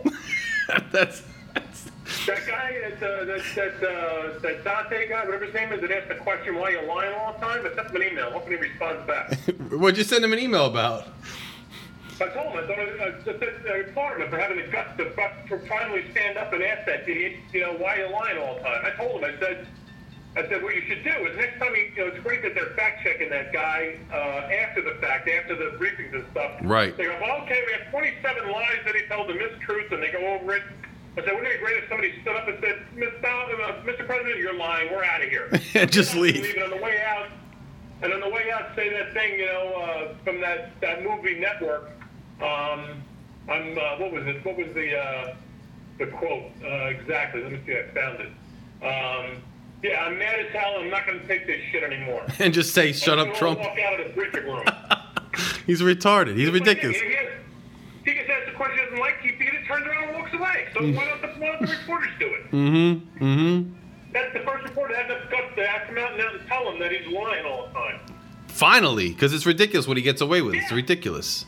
Yeah, that's what I said. Finally, I told this guy, thank God, you finally had enough balls to come out and tell this guy to his face that he's freaking lying to everybody. Yeah, it makes sense. You're right. He's ridiculous. And he's got the mail-in ballot thing now trying to already say that we're stealing the election from him because he's an idiot. It's all BS. There's less than like 0.00001% of election things that are fraudulent. And whenever they get one, they catch it. Yeah, they always catch it. See what happened in Patterson. See what happened. Well, they caught those people, you idiot. Right. Yeah, he's ridiculous. Yep. He's a jerk. We know he's a jerk. They're pulling up post office boxes all around the country, though. They're pulling them up. They're cutting the hours of the post office. He's out now trying to rig the election. You saw that, right? Or not. Yeah, I'm going to go to the freaking polling station and go myself just to make sure to get this freaking guy out of here. Yeah, I'm doing that, too. I'm walking right across the street. I'm not mailing my shit in. I'm not trusting that. But, Dad, what'd you see? It was never crowded over there. I should be able to go in and be safe and, we're close to whatever. I'll be all right. What'd you see? You saw he's trying to move the mailboxes, right? I saw he's literally moving blue mailboxes. He's removing the mailboxes that are on the street around the community. They're picking them all up in about 4 or 5 cities across the country so far. They cut the hours of the post office in about 5 states right now, and they've removed the mail sorting machines and some of the mail things, mail hubs. There's mail backing up and piling up. So the video, there's people waiting hours to go in to get their mail. They haven't gotten it in over like 2 weeks. And people are getting checks and medications through the mail. And it's slowing up. That guy they already filed an ethics complaint against that guy. What's his name? Joy or Joyson, whatever his name is. The head of the USPS or whatever that Trump put there, this lackey. Yep. He donated over $2 million to his campaign. They're putting him, somebody filed an ethics complaint against him because he invested in Amazon while he was working at the United States Postal Service as the director. Oh, that's ridiculous. Yeah, well, he's benefiting off. It's just insane what this guy's getting away with. It is. Absolutely insane. And everybody acts like it's normal. Well, that's what I said about society. There's a whole bunch of people, there's Q people, and then whatever else, supporting this guy that don't know what the hell they're talking about. Just like they did with that Breonna Taylor thing. I had no idea what the hell the real story was about that. All I knew was that some unarmed black woman got shot by the cops. Right. You don't know the whole ins and outs. Right. Because the media, you don't ever get the true story. And Trump, all you get is like these QAnon nuts. They think he's fighting like child sex trafficking or something because they're out of their minds. Out of their minds. That's where remember that pizza thing where the guy went into because they thought Hillary Clinton was running a sex trafficking ring out of there? Yes, that's the same thing. The guy to the pizza parlor wanted to look for the girls? Yeah, because that's how crazy these guys get. People are nuts. They're stupid. Let me tell you something. If nothing else about this guy Trump, he brought out the it's amazing to me how many ridiculously, to say it nicely, unintelligent people there are in this country. Isn't it crazy? It's kind of scary, though. It's scary. It is scary because they're the ones that are out there, yelling, screaming, and voting and doing all that other crap, With the other people that's just like, it'll work its way out, You can't. This election, I think, is going to have a very big turnout because you can't be complacent. They didn't have the turnout last time, which is why Clinton lost, and this time it's not going to happen. Like you said, Michigan, he won Michigan by 10,000 votes. That was it. Yeah, so you think he probably going to... a couple of blocks in Detroit. Yes, he's probably going to lose this time because people ain't going to sit around anymore this time. That's what the Democrats should really be working on is voter turnout. They've got to get this voter turnout going on. I don't know if mail-in ballots are going to work, but I think they really need to focus on the drop-off boxes, specifically drop-off boxes for the ballots.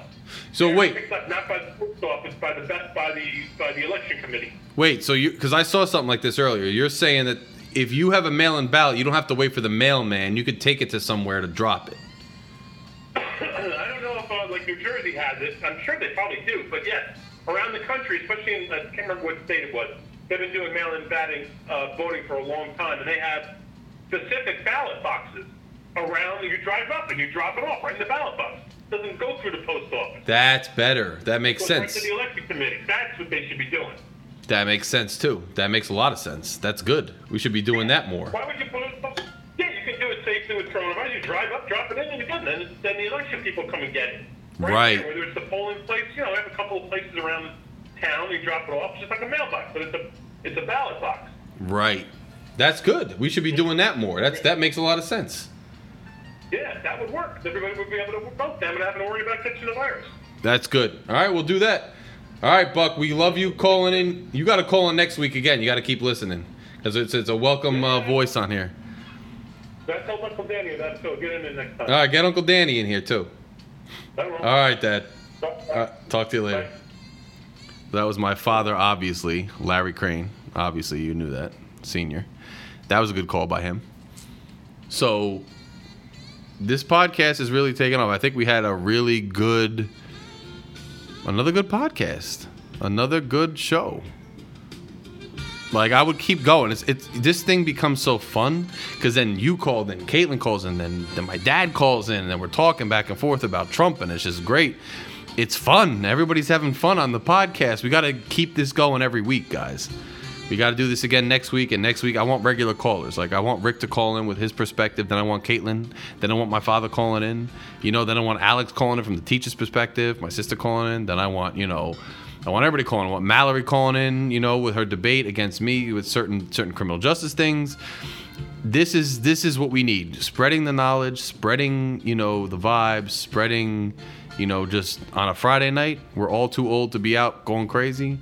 We just get on here and just talk about logic and sense. It's another episode of the Logic and Larry podcast. This will be available on every medium this week. You are all awesome people. Love all of you. Thank you for joining me tonight. I will see you next week at 9 p.m. Good night.